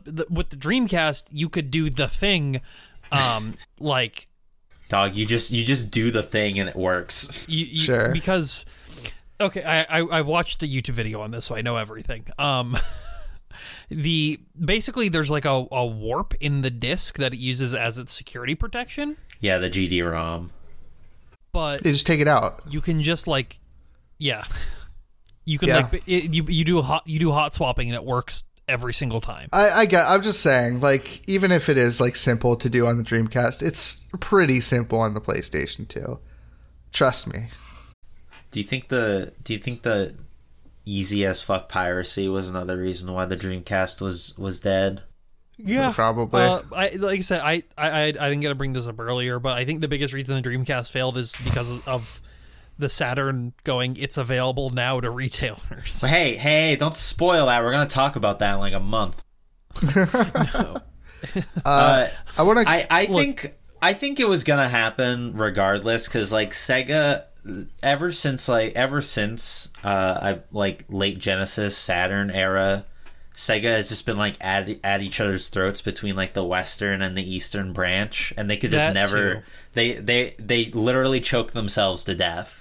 Imagine if Sega of America just got to run everything. Imagine how like in power that company would be today. Sega would probably we'd probably be on the Dreamcast 6. God, that would be so. Would be so cool. Like, just like a time split where like Sega continues to be a powerhouse and continues to make like really good more. And you lose Microsoft in it. Do you imagine how much better that world would be? You probably would lose Microsoft because there were Sega was in talks to I believe to have some sort of deal with them. I mean, it ended up happening with the Xbox. A bunch of Sega properties were published to that exclusively, much to my chagrin, because you can't emulate them. But you can emulate the one that people want to. Yeah, true.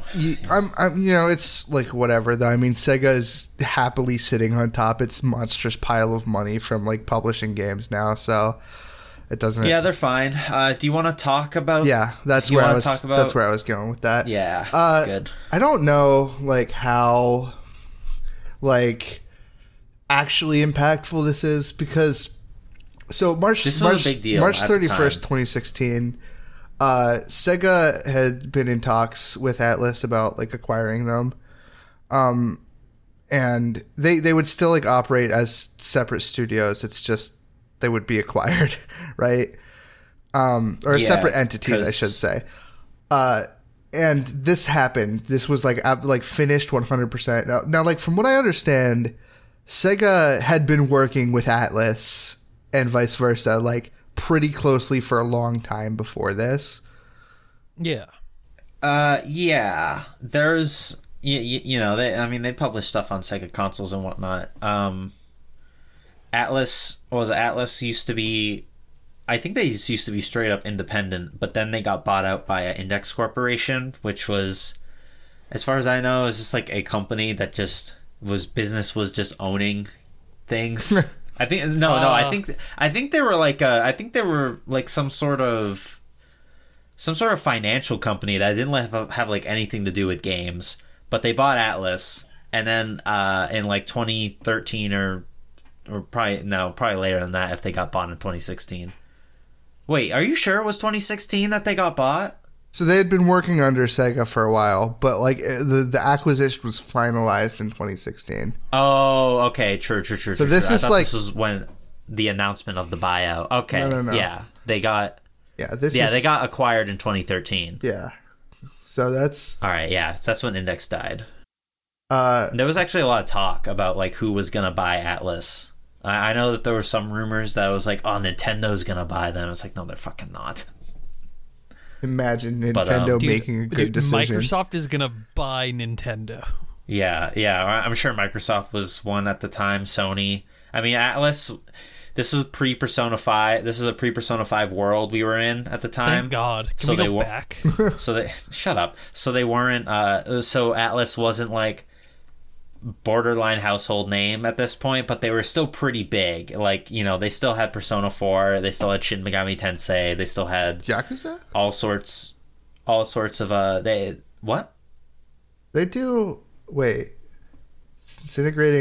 Since integrating Atlas USA into its business, Sega's been able to localize games such as Yakuza 5. Is Atlas involved in Yakuza? Atlas USA was a localization branch. Oh, okay. So they might have localized it. Okay, that's what they mean. That's what they did with Demon's Souls. I was reading that and I'm like, what does Atlas have to do with Yakuza? But yeah, okay. Well, Sega owns Yakuza, so sure. You know they can be like, hey, you help us out with this. Yeah. But yeah, at this point in 2016, like this was a long time coming. They'd been working together. It's just like finally happened, and nothing bad happened. Both companies just got better, which is generally okay. What do you got? Well, Sega. No, Atlas sure hasn't gotten any better about fucking localizing their games. That's for sure. It took a year to get Persona Strikers out, and you know, COVID notwithstanding, but there was also a substantial wait for Persona 5, and pretty much it's about a year. About a year wait. Yeah. Okay. A year wait. When I say better, I mean like financially. Okay, sure. Because you know, it's you gotta give and take a little bit there, but I mean, this was. Listen, a lot of the times when a video game company is acquired, things get worse and they make less money. I'll agree to that. Sega is probably one of the better companies to have bought Atlas. Yeah. If they because they're not gonna fucking. There is no Sega Dreamcast for them to exclusively publish to. Yeah. So. Mm-hmm. If there was any company that was like wanting to buy Journalism Not Guaranteed, I would want it to be Sega. I think. I wouldn't mind being owned by Sega. Not gonna lie. I'd let THQ Nordic buy us. Sega. Ew. Sega. They'll pay. That's yeah, but Sega also Journalism Not Guaranteed remastered. Sega also they produce like very like medium grade figures, and it would be cool to see the Journalism Not Guaranteed cast on figures. I see where he's going with this. Merchandising. Merchandise. Yeah. I want Journalism Not Guaranteed the flamethrower. You too, for the small fee of $300, you can own a 20-inch fully opposable Tectonic Improv model. I'd buy it. I'd buy the Tectonic Improv action for $300. Pre-order bonus, and you get the Sega Saturn picture. I was gonna say, you press the button on the back, and he says, "I love the Sega Saturn." Segata. Did you play it? Yeah. Yeah, that's one of them. That's definitely one of them. All right, Tech, what you got? I love Flesh Chasmer. Oh, no. Flesh Chaser, you mean? Ah, Christ. Okay, so I unfortunately have I only have one thing of news, because one of my news was going to be the Dreamcast thing, because I stole it from Tabby when she retweeted it, and I was like, I'll put this in the show notes because this is news.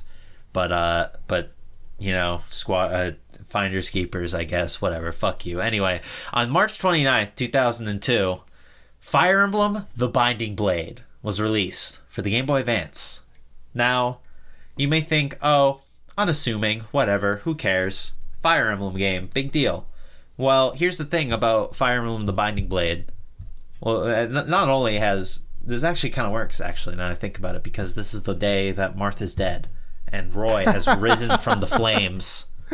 Everything is cyclical. With his fire sword. Everything is cyclical around here, boys. Yeah. Fire Emblem: The Binding Blade marked a very big turn in the Fire Emblem series, because it's the first game to be directed without long... What are you laughing at? I'm just thinking about how I'm going to put Scott the Woz in the thumbnail. Oh, okay. I'm sorry. I just completely derailed you, like, just by laughing. Known hater of Fire Emblem, Scott the Woz. True. The Binding Blade was a big turning point in the series, because it's the first one to be directed, I believe, since the first game. The first game wasn't directed by this man, but every other game after, until Binding Blade, was directed by a man named Shozo Kaga. Now, Shozo Kaga is he's kind of a legend in the Fire Emblem community for his eccentric game design choices, and just for basically like making Fire Emblem the series that it is for the first 5 entries or so. Is he responsible for making Three Houses a bad video game? No, he had nothing to do with Three Houses. That was way after him, because he left after finishing directing Thracia 776, which is the 5th entry in the series. It came out on the Super Nintendo in get this, in the year 1999. Ooh. Where did he go?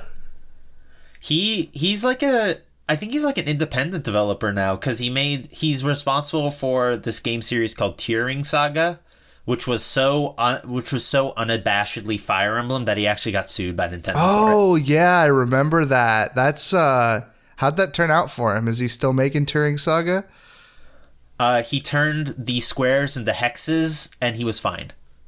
Oh, cool! Like HeroClix. And then there's also he made it like HeroClix. HeroClix doesn't have a Japanese presence, so they didn't sue him.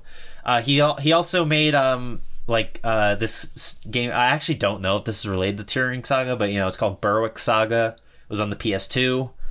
Ricky Berwick Saga is what I always think of whenever I hear that name. And also, just recently, he made a game called Vesteria Saga. These are all tactical RPGs, by the way, that play like Fire Emblem. Too many sagas. Tales of Vesteria? Do they still make Tactics Ogre games? No, I don't think they do. Those were like good though. I liked them. Square Enix. Man, Square Enix, you need to get your shit together. But yeah, Shozo Kaga, and he seems to be doing fine. He's kind of like a reclusive figure. And I think that's part of what's given him his legend status in the Fire Emblem community. But anyway, The Binding Blade had nothing to do with him. It was directed without him, because he left the company presumably on bad blood, actually. A lot of people think that he was ousted or he quit or something out of frustration, but people don't really know. But they made The Binding Blade in 2002. Yeah, all right. So Null has just linked a picture of Roy and Lilina, who are the 2 characters from The Binding Blade. Lilina actually is the daughter of Hector. If you've ever played Fire Emblem 7, Hector is then so you would cool. know who Hector is. Hector. Everyone loves Hector. So here's the thing about The Binding Blade. It's a prequel to FE7, or a sequel to FE7. It takes place I believe 20 or so something years after that game. So Hector's like this old man, and spoilers for The Binding Blade, he dies. In chapter 3, he dies.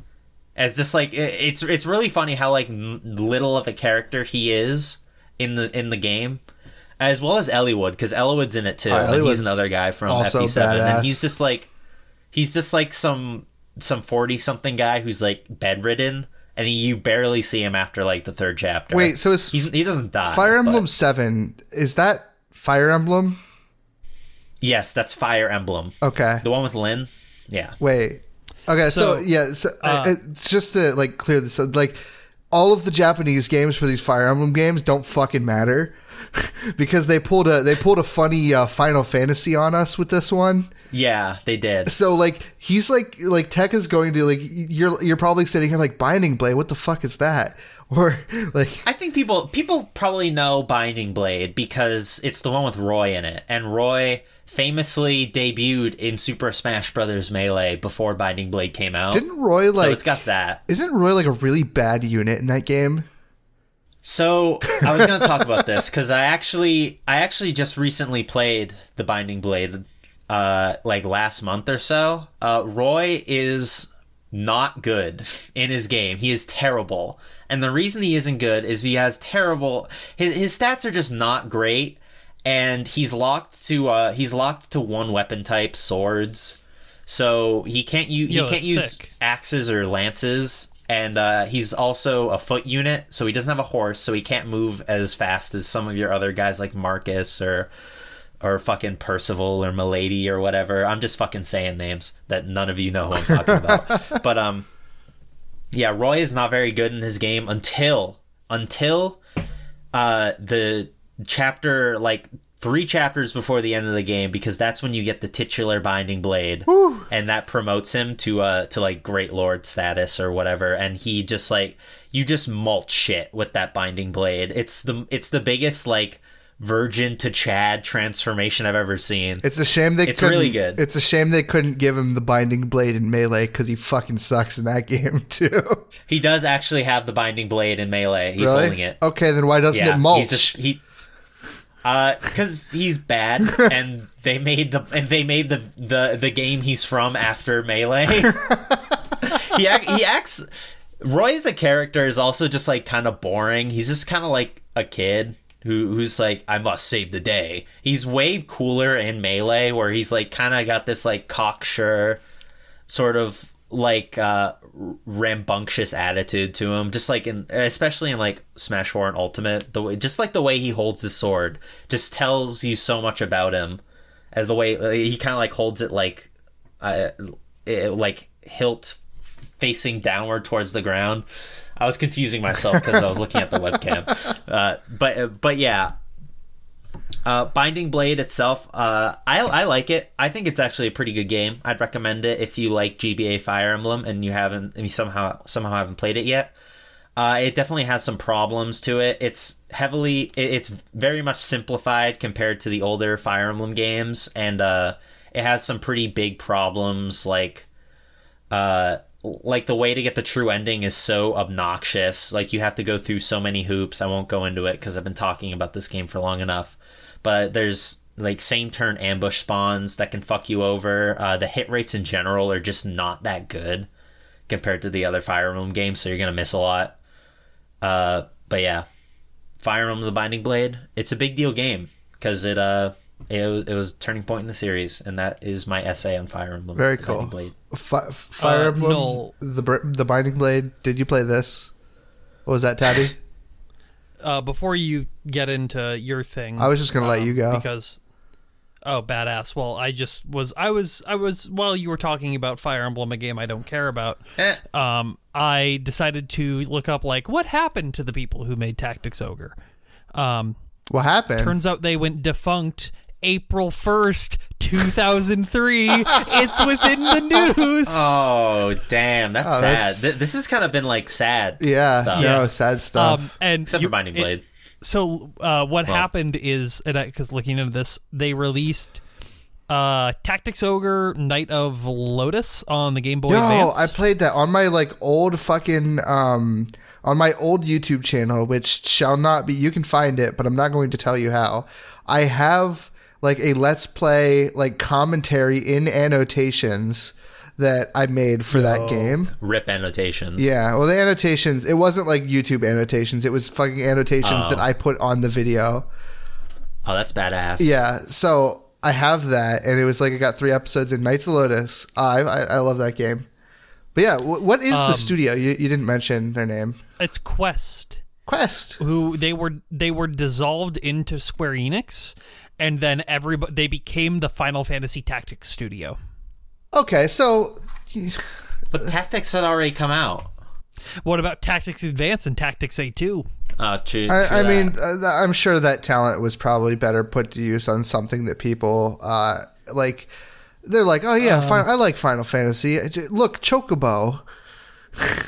Yeah, and then on the PSP, the creator, what's his name, Matsuno. Yasumi Matsuno. Yeah, he came back to work on a freelance basis to work on the PSP version of Tactics Ogre, the remake of it, and that's all that the company's done. He also created a scenario for Stormblood, Final Fantasy XIV expansion. That's interesting. And he's responsible for the Return to Ivalice raid. Okay, did he? He also did Save the Queen, Blades of Gunhilder in Shadowbringers. So like, you know, he's still like, he still plays a role. Yeah, in he's Square Enix. He's balling outrageous. Looking. Oh, it's the This is just the Ivalice guy. He just does all the Ivalice shit. Yeah, no, the fuck this guy. This quest this scenario he did in FF14, Return to Ivalice, is bullshit. And then the Shadowbringer Save the Queen, Blades of a Gunhilder is is how you get the best in slot weapon besides like the current raid gear, and it's such a dumb quest line that you have to do. That's bad. I'm literally in progress of doing both of those right now, and I want to like slam my head against a wall. I'm happy he's doing well. But he also worked on Mad World. The song? I literally, Mad World only exists in like a faint. That's a video game somebody made up, but there's cool music based off of it. Did you play this Mad World? Literally never. It's Platinum's first game. That's interesting. Oh, I had a sticker for Mad World. It just said "Caution, Mad World," and then it was on my dresser. I never played the game. I just had the sticker. I don't even know where I got it. You know what? Mad World has the potential to be a good Platinum game. Fucking Mad World. Because Kamiya didn't direct it. Fuck you. That's again bad takes Tabby back at it again. Hating Hideki Kamiya. Anyway, Mad World. I don't hate Hideki Kamiya. The soundtrack needs to be on vinyl. Mid. What about DMC1? Literally wrong. He made Bayonetta. Devil May Cry 1 is like good, right? And he Devil did May that. Cry. Resident Evil 2. I argue he hasn't made a bad game. I argue almost every game he's made with Platinum is bad. Devil May Cry 2? Come on. He didn't work on that. He did. That was technically Itsuno. But he did work on it. He came back to help on it. Did he? I'm pretty sure. I don't think he did. Hold on. Because Kamiya is allergic to sequels. He only did Resident Evil 2 because Mikami asked him to. All right, that one's not good. That one's good. Wasn't done by him. That one's good. It was done by him. That one is good and wasn't done by him. Beautiful Joe, Okami.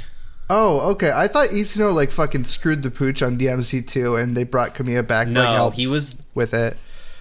Itsuno is we don't know who screwed the pooch on DMC2. That's how bad he fucked up. Right. But Itsuno is the one who made it playable. Yeah. Okay. Yeah. I don't. Well, not I thought that. I don't know where I got the notion that Kamiya like came back. I think I was just like conflating the story with Hideo Kojima and Metal Gear Rising with DMC2, and I'm just like, yeah, that happened for that game too. Kamiya didn't work on Revengeance though. Well, yeah, Kamiya, but like Platinum did.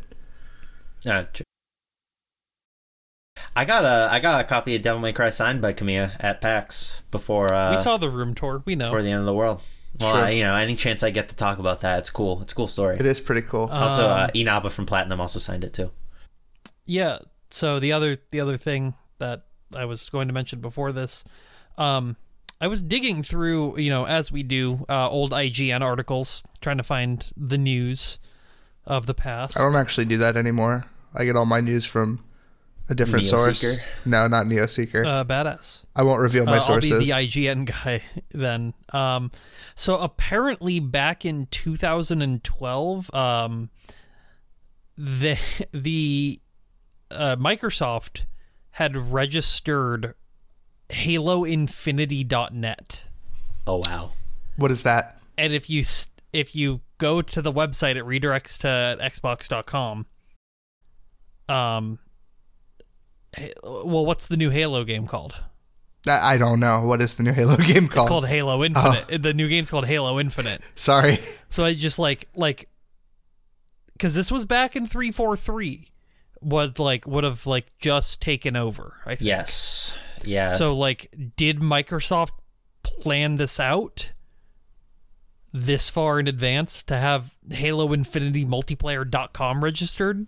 No, I think Halo Infinite was probably just a name they had on the back burner for years, and they're finally using it. Yeah, I think that if they had something called Halo Infinity, it was like a prototype where they're like, this is what we're doing for this, and then they went on to make Halo, and they're like, oh, we'll call it Infinite, or maybe they looked back at that and was like, oh, that was a pretty all right name. We'll call it Infinite.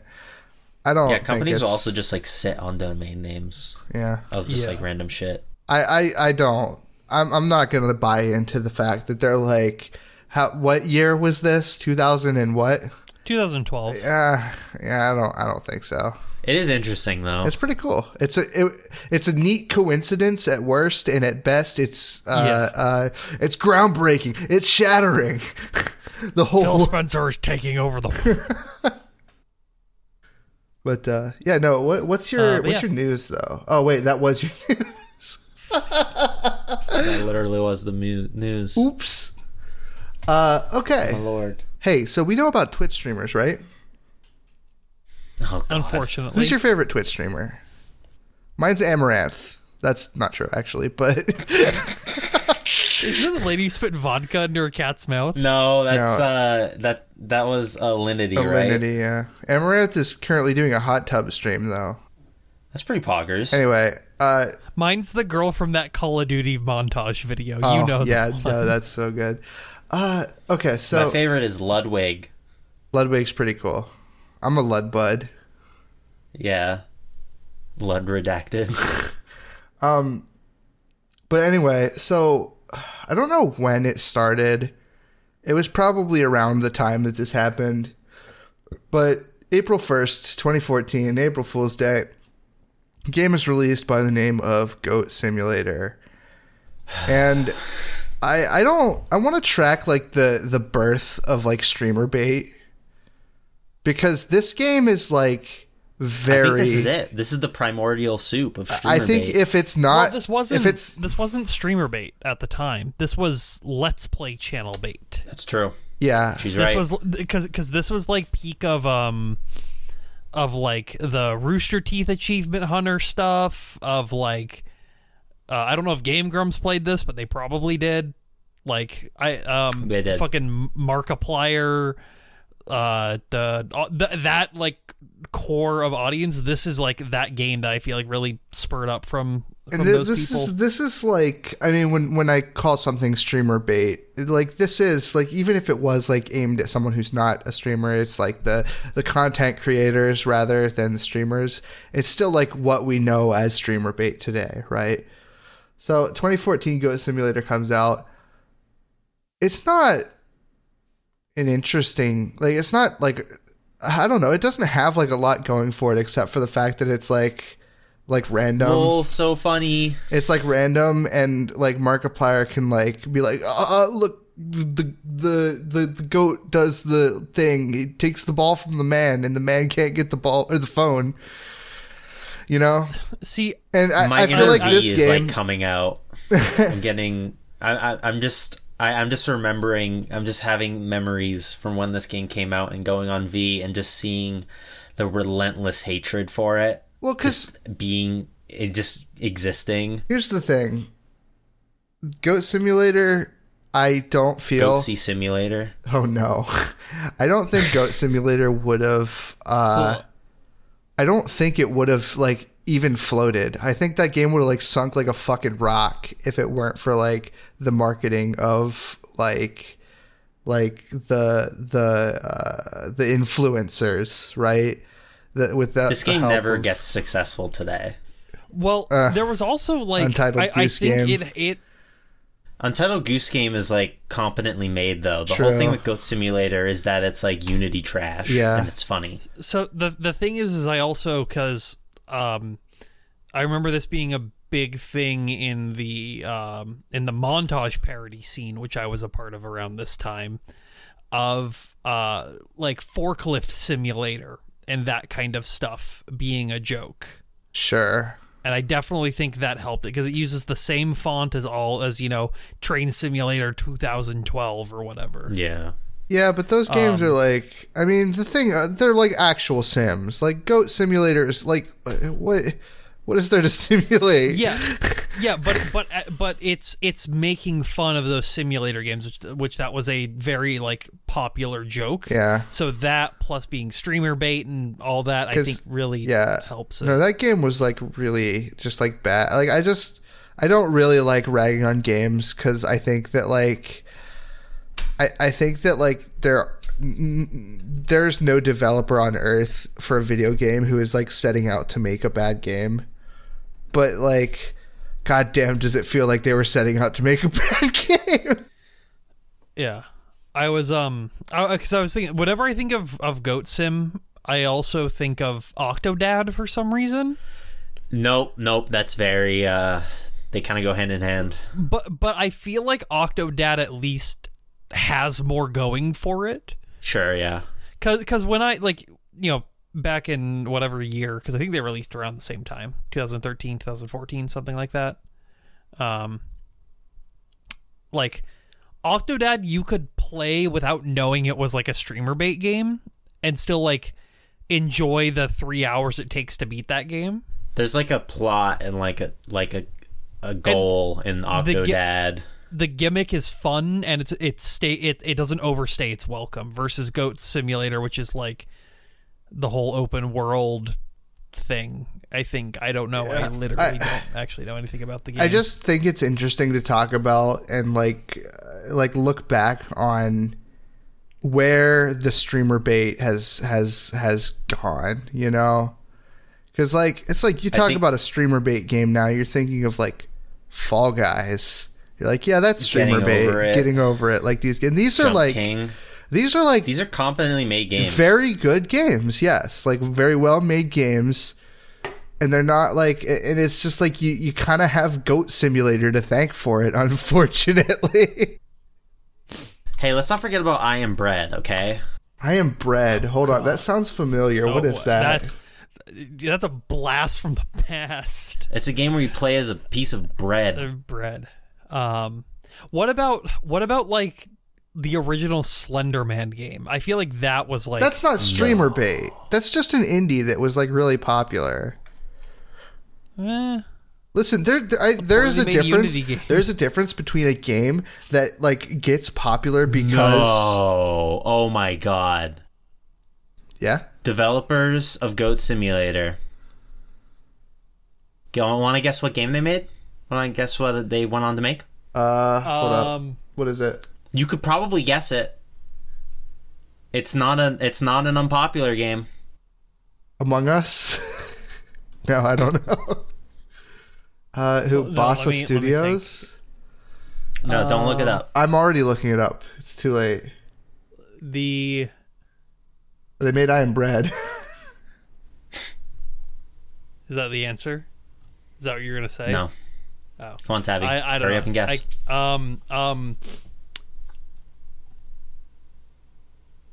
I give up. Deep Rock Galactic. Valheim.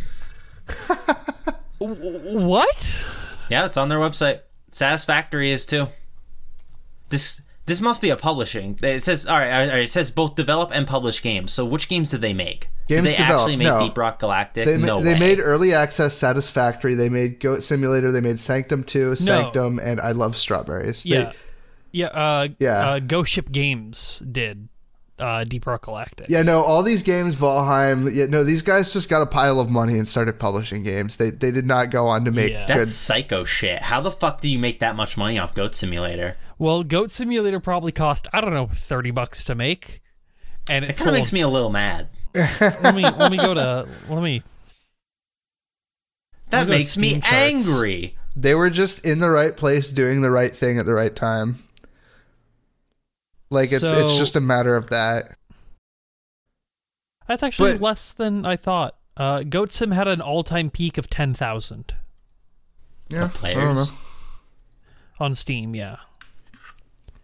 But I remember they released a lot of DLC for it. They had console releases. Yeah. It was, people were buying that game for sure. But anyway, I want to go back to what I was saying. Like, the difference between something like Goat Simulator and something like Slender is, like, Slender wasn't, like, specifically marketed at Markiplier. Like, it's a game that was like an indie horror game that somebody was making. They're like, this is really cool, I'm going to make this. And then it picked up. That's a fucking underdog story. That's based. All right, streamer bait games, not so much an underdog story. Not so based. A little cringe. Actually, even. Among Us is more like Slender than it is Goat Simulator. Because it was a game that was made a very long time ago that just caught public eye. That like streamers started picking up. It was made in 2018, right? Yeah, no, yep. it was this best game of 2020, by the way. It was part of a it was like a game jam, right? Yeah, it was part of like a game bundle in like I don't know if it was a game jam game, but they had like a game bundle that they did on Humble, and people got that because people buy Humble, and they're like, hey, what's this Among Us thing? And then it just fucking blew up. like Griffith holding the baylet. What's this Among Us thing? Yeah, no, like Among Us the blood starts trickling down onto it in the full moon, and then all of a sudden, Among Us is like the physical representation of a diamond in the rough, dude. Like, it's kind of crazy. Yeah. Yeah. I think out of most indie devs, the Among Us guys, they deserve it. They deserve it. They seemed very. It was very cute when they won the award at the Game Awards, and they were just like, it's just the three of them like chilling in their like apartment. Well, they're also the Henry Stickmin guys. Yeah. Well, it was cool. the Henry Stickmin collection. Like, that's what it was. Yeah. It was a Henry Stickmin collection, and it was released on Humble Bundle. The new map, which I actually think released today, is a Henry Stickmin map. Yeah. It's on the plane. Pretty cool. I don't know anything about Henry Stickmin. I just know like why this game blew up because it interests me. It was an old Flash game. Yeah, it was an old like Dragon's Lair-esque Flash game where you picked what this guy would do, and you progress further if you pick the right thing. And there's like comedic images or it's funny Flash game. I have breaking news. Like breaking old news. Breaking news as of 4 minutes ago. Oh, well, that's technically on the 2nd of April, so you can't put it in. It's true. I'll have you know it's still the 1st for me. Listen, I'm trying to break my eyelids and go to sleep. What is it? So the Nier Twitter account just posted an image of presumably playable characters or story relevant characters for the Nier Replicant release that's in a couple days or is 2B in weeks. There? No, but Papa Nier is. Oh, that's cool. People like him. Yeah, but why is he here? I don't know. Maybe they put in a Gestalt mode. I mean, I hope, because Gestalt is the better version of the game, but it's the one you played. No, I think it's legitimately better because I think the father-daughter story versus the brother-sister story is better. Listen, dude, if I want a father-daughter story, I'm just going to play The Last of Us, so... It's called brother-sister? Sister. Do you know that guy... I'm trying not to go super off topic, but that guy's making a movie? Like, he's trying to crowdfund it? I'm going to watch it. What is it? Because he also did that Baphomet sketch. Oh, you're talking about... No. Bowser. Yeah, Bowser Vids. I love that guy. Notice me, senpai. Notice me. Notice me. I fucking think it's so funny. Yeah, on onyxthemovie.com. Let me go to that website. Yeah, it's a kick. Oh, it's got 9 hours left to go. So it's too late by the time you're hearing this. He made but it's made its goal. He made a fucking indie film that was completely shot in first person, and it was pretty cool. I think it was called Worm. Oh, he made his goal. That's good. The weird Yeah, Satanist guy is making a feature film. Yeah. Onyx the Fortuitous and the Talisman of Souls. Okay. Yes. Yeah, this guy's really cool. No, he's like a really good filmmaker. And, you know, support him. Is that all for news? I mean, I think that's it. I think that's Great. it. Play me out, Scotty. Scotty the Waz. Scotty the Wazzy. Is the Scott the Waz theme all like? Is that from something or is that original music? It's from 3D Dot Game Heroes. How the fuck am I supposed to know that? Well, first of all, he credits it in the earlier videos and the description. Second of all, I've played 3D Dot Game Heroes. Okay. From Software Classic. Also made by Silicon Studio, I think. Like Cookie and Cream? Yeah, like Cookie and Cream, except I've actually played 3D Dot Game Heroes. It's a cool game. They should actually they should re-release it. They should re-release 3D Dot Game Heroes because it's kind of ahead of its time in a lot of ways. So apparently the Onyx movie it's going to be like Gremlins. Stop! I can only give him so much money. Okay, we're done.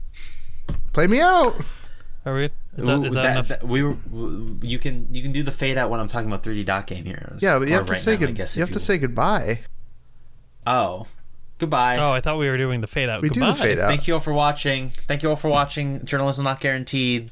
Maybe one day we'll get this show under 2 hours. Don't count on Never. it. Never. It's really not gonna happen.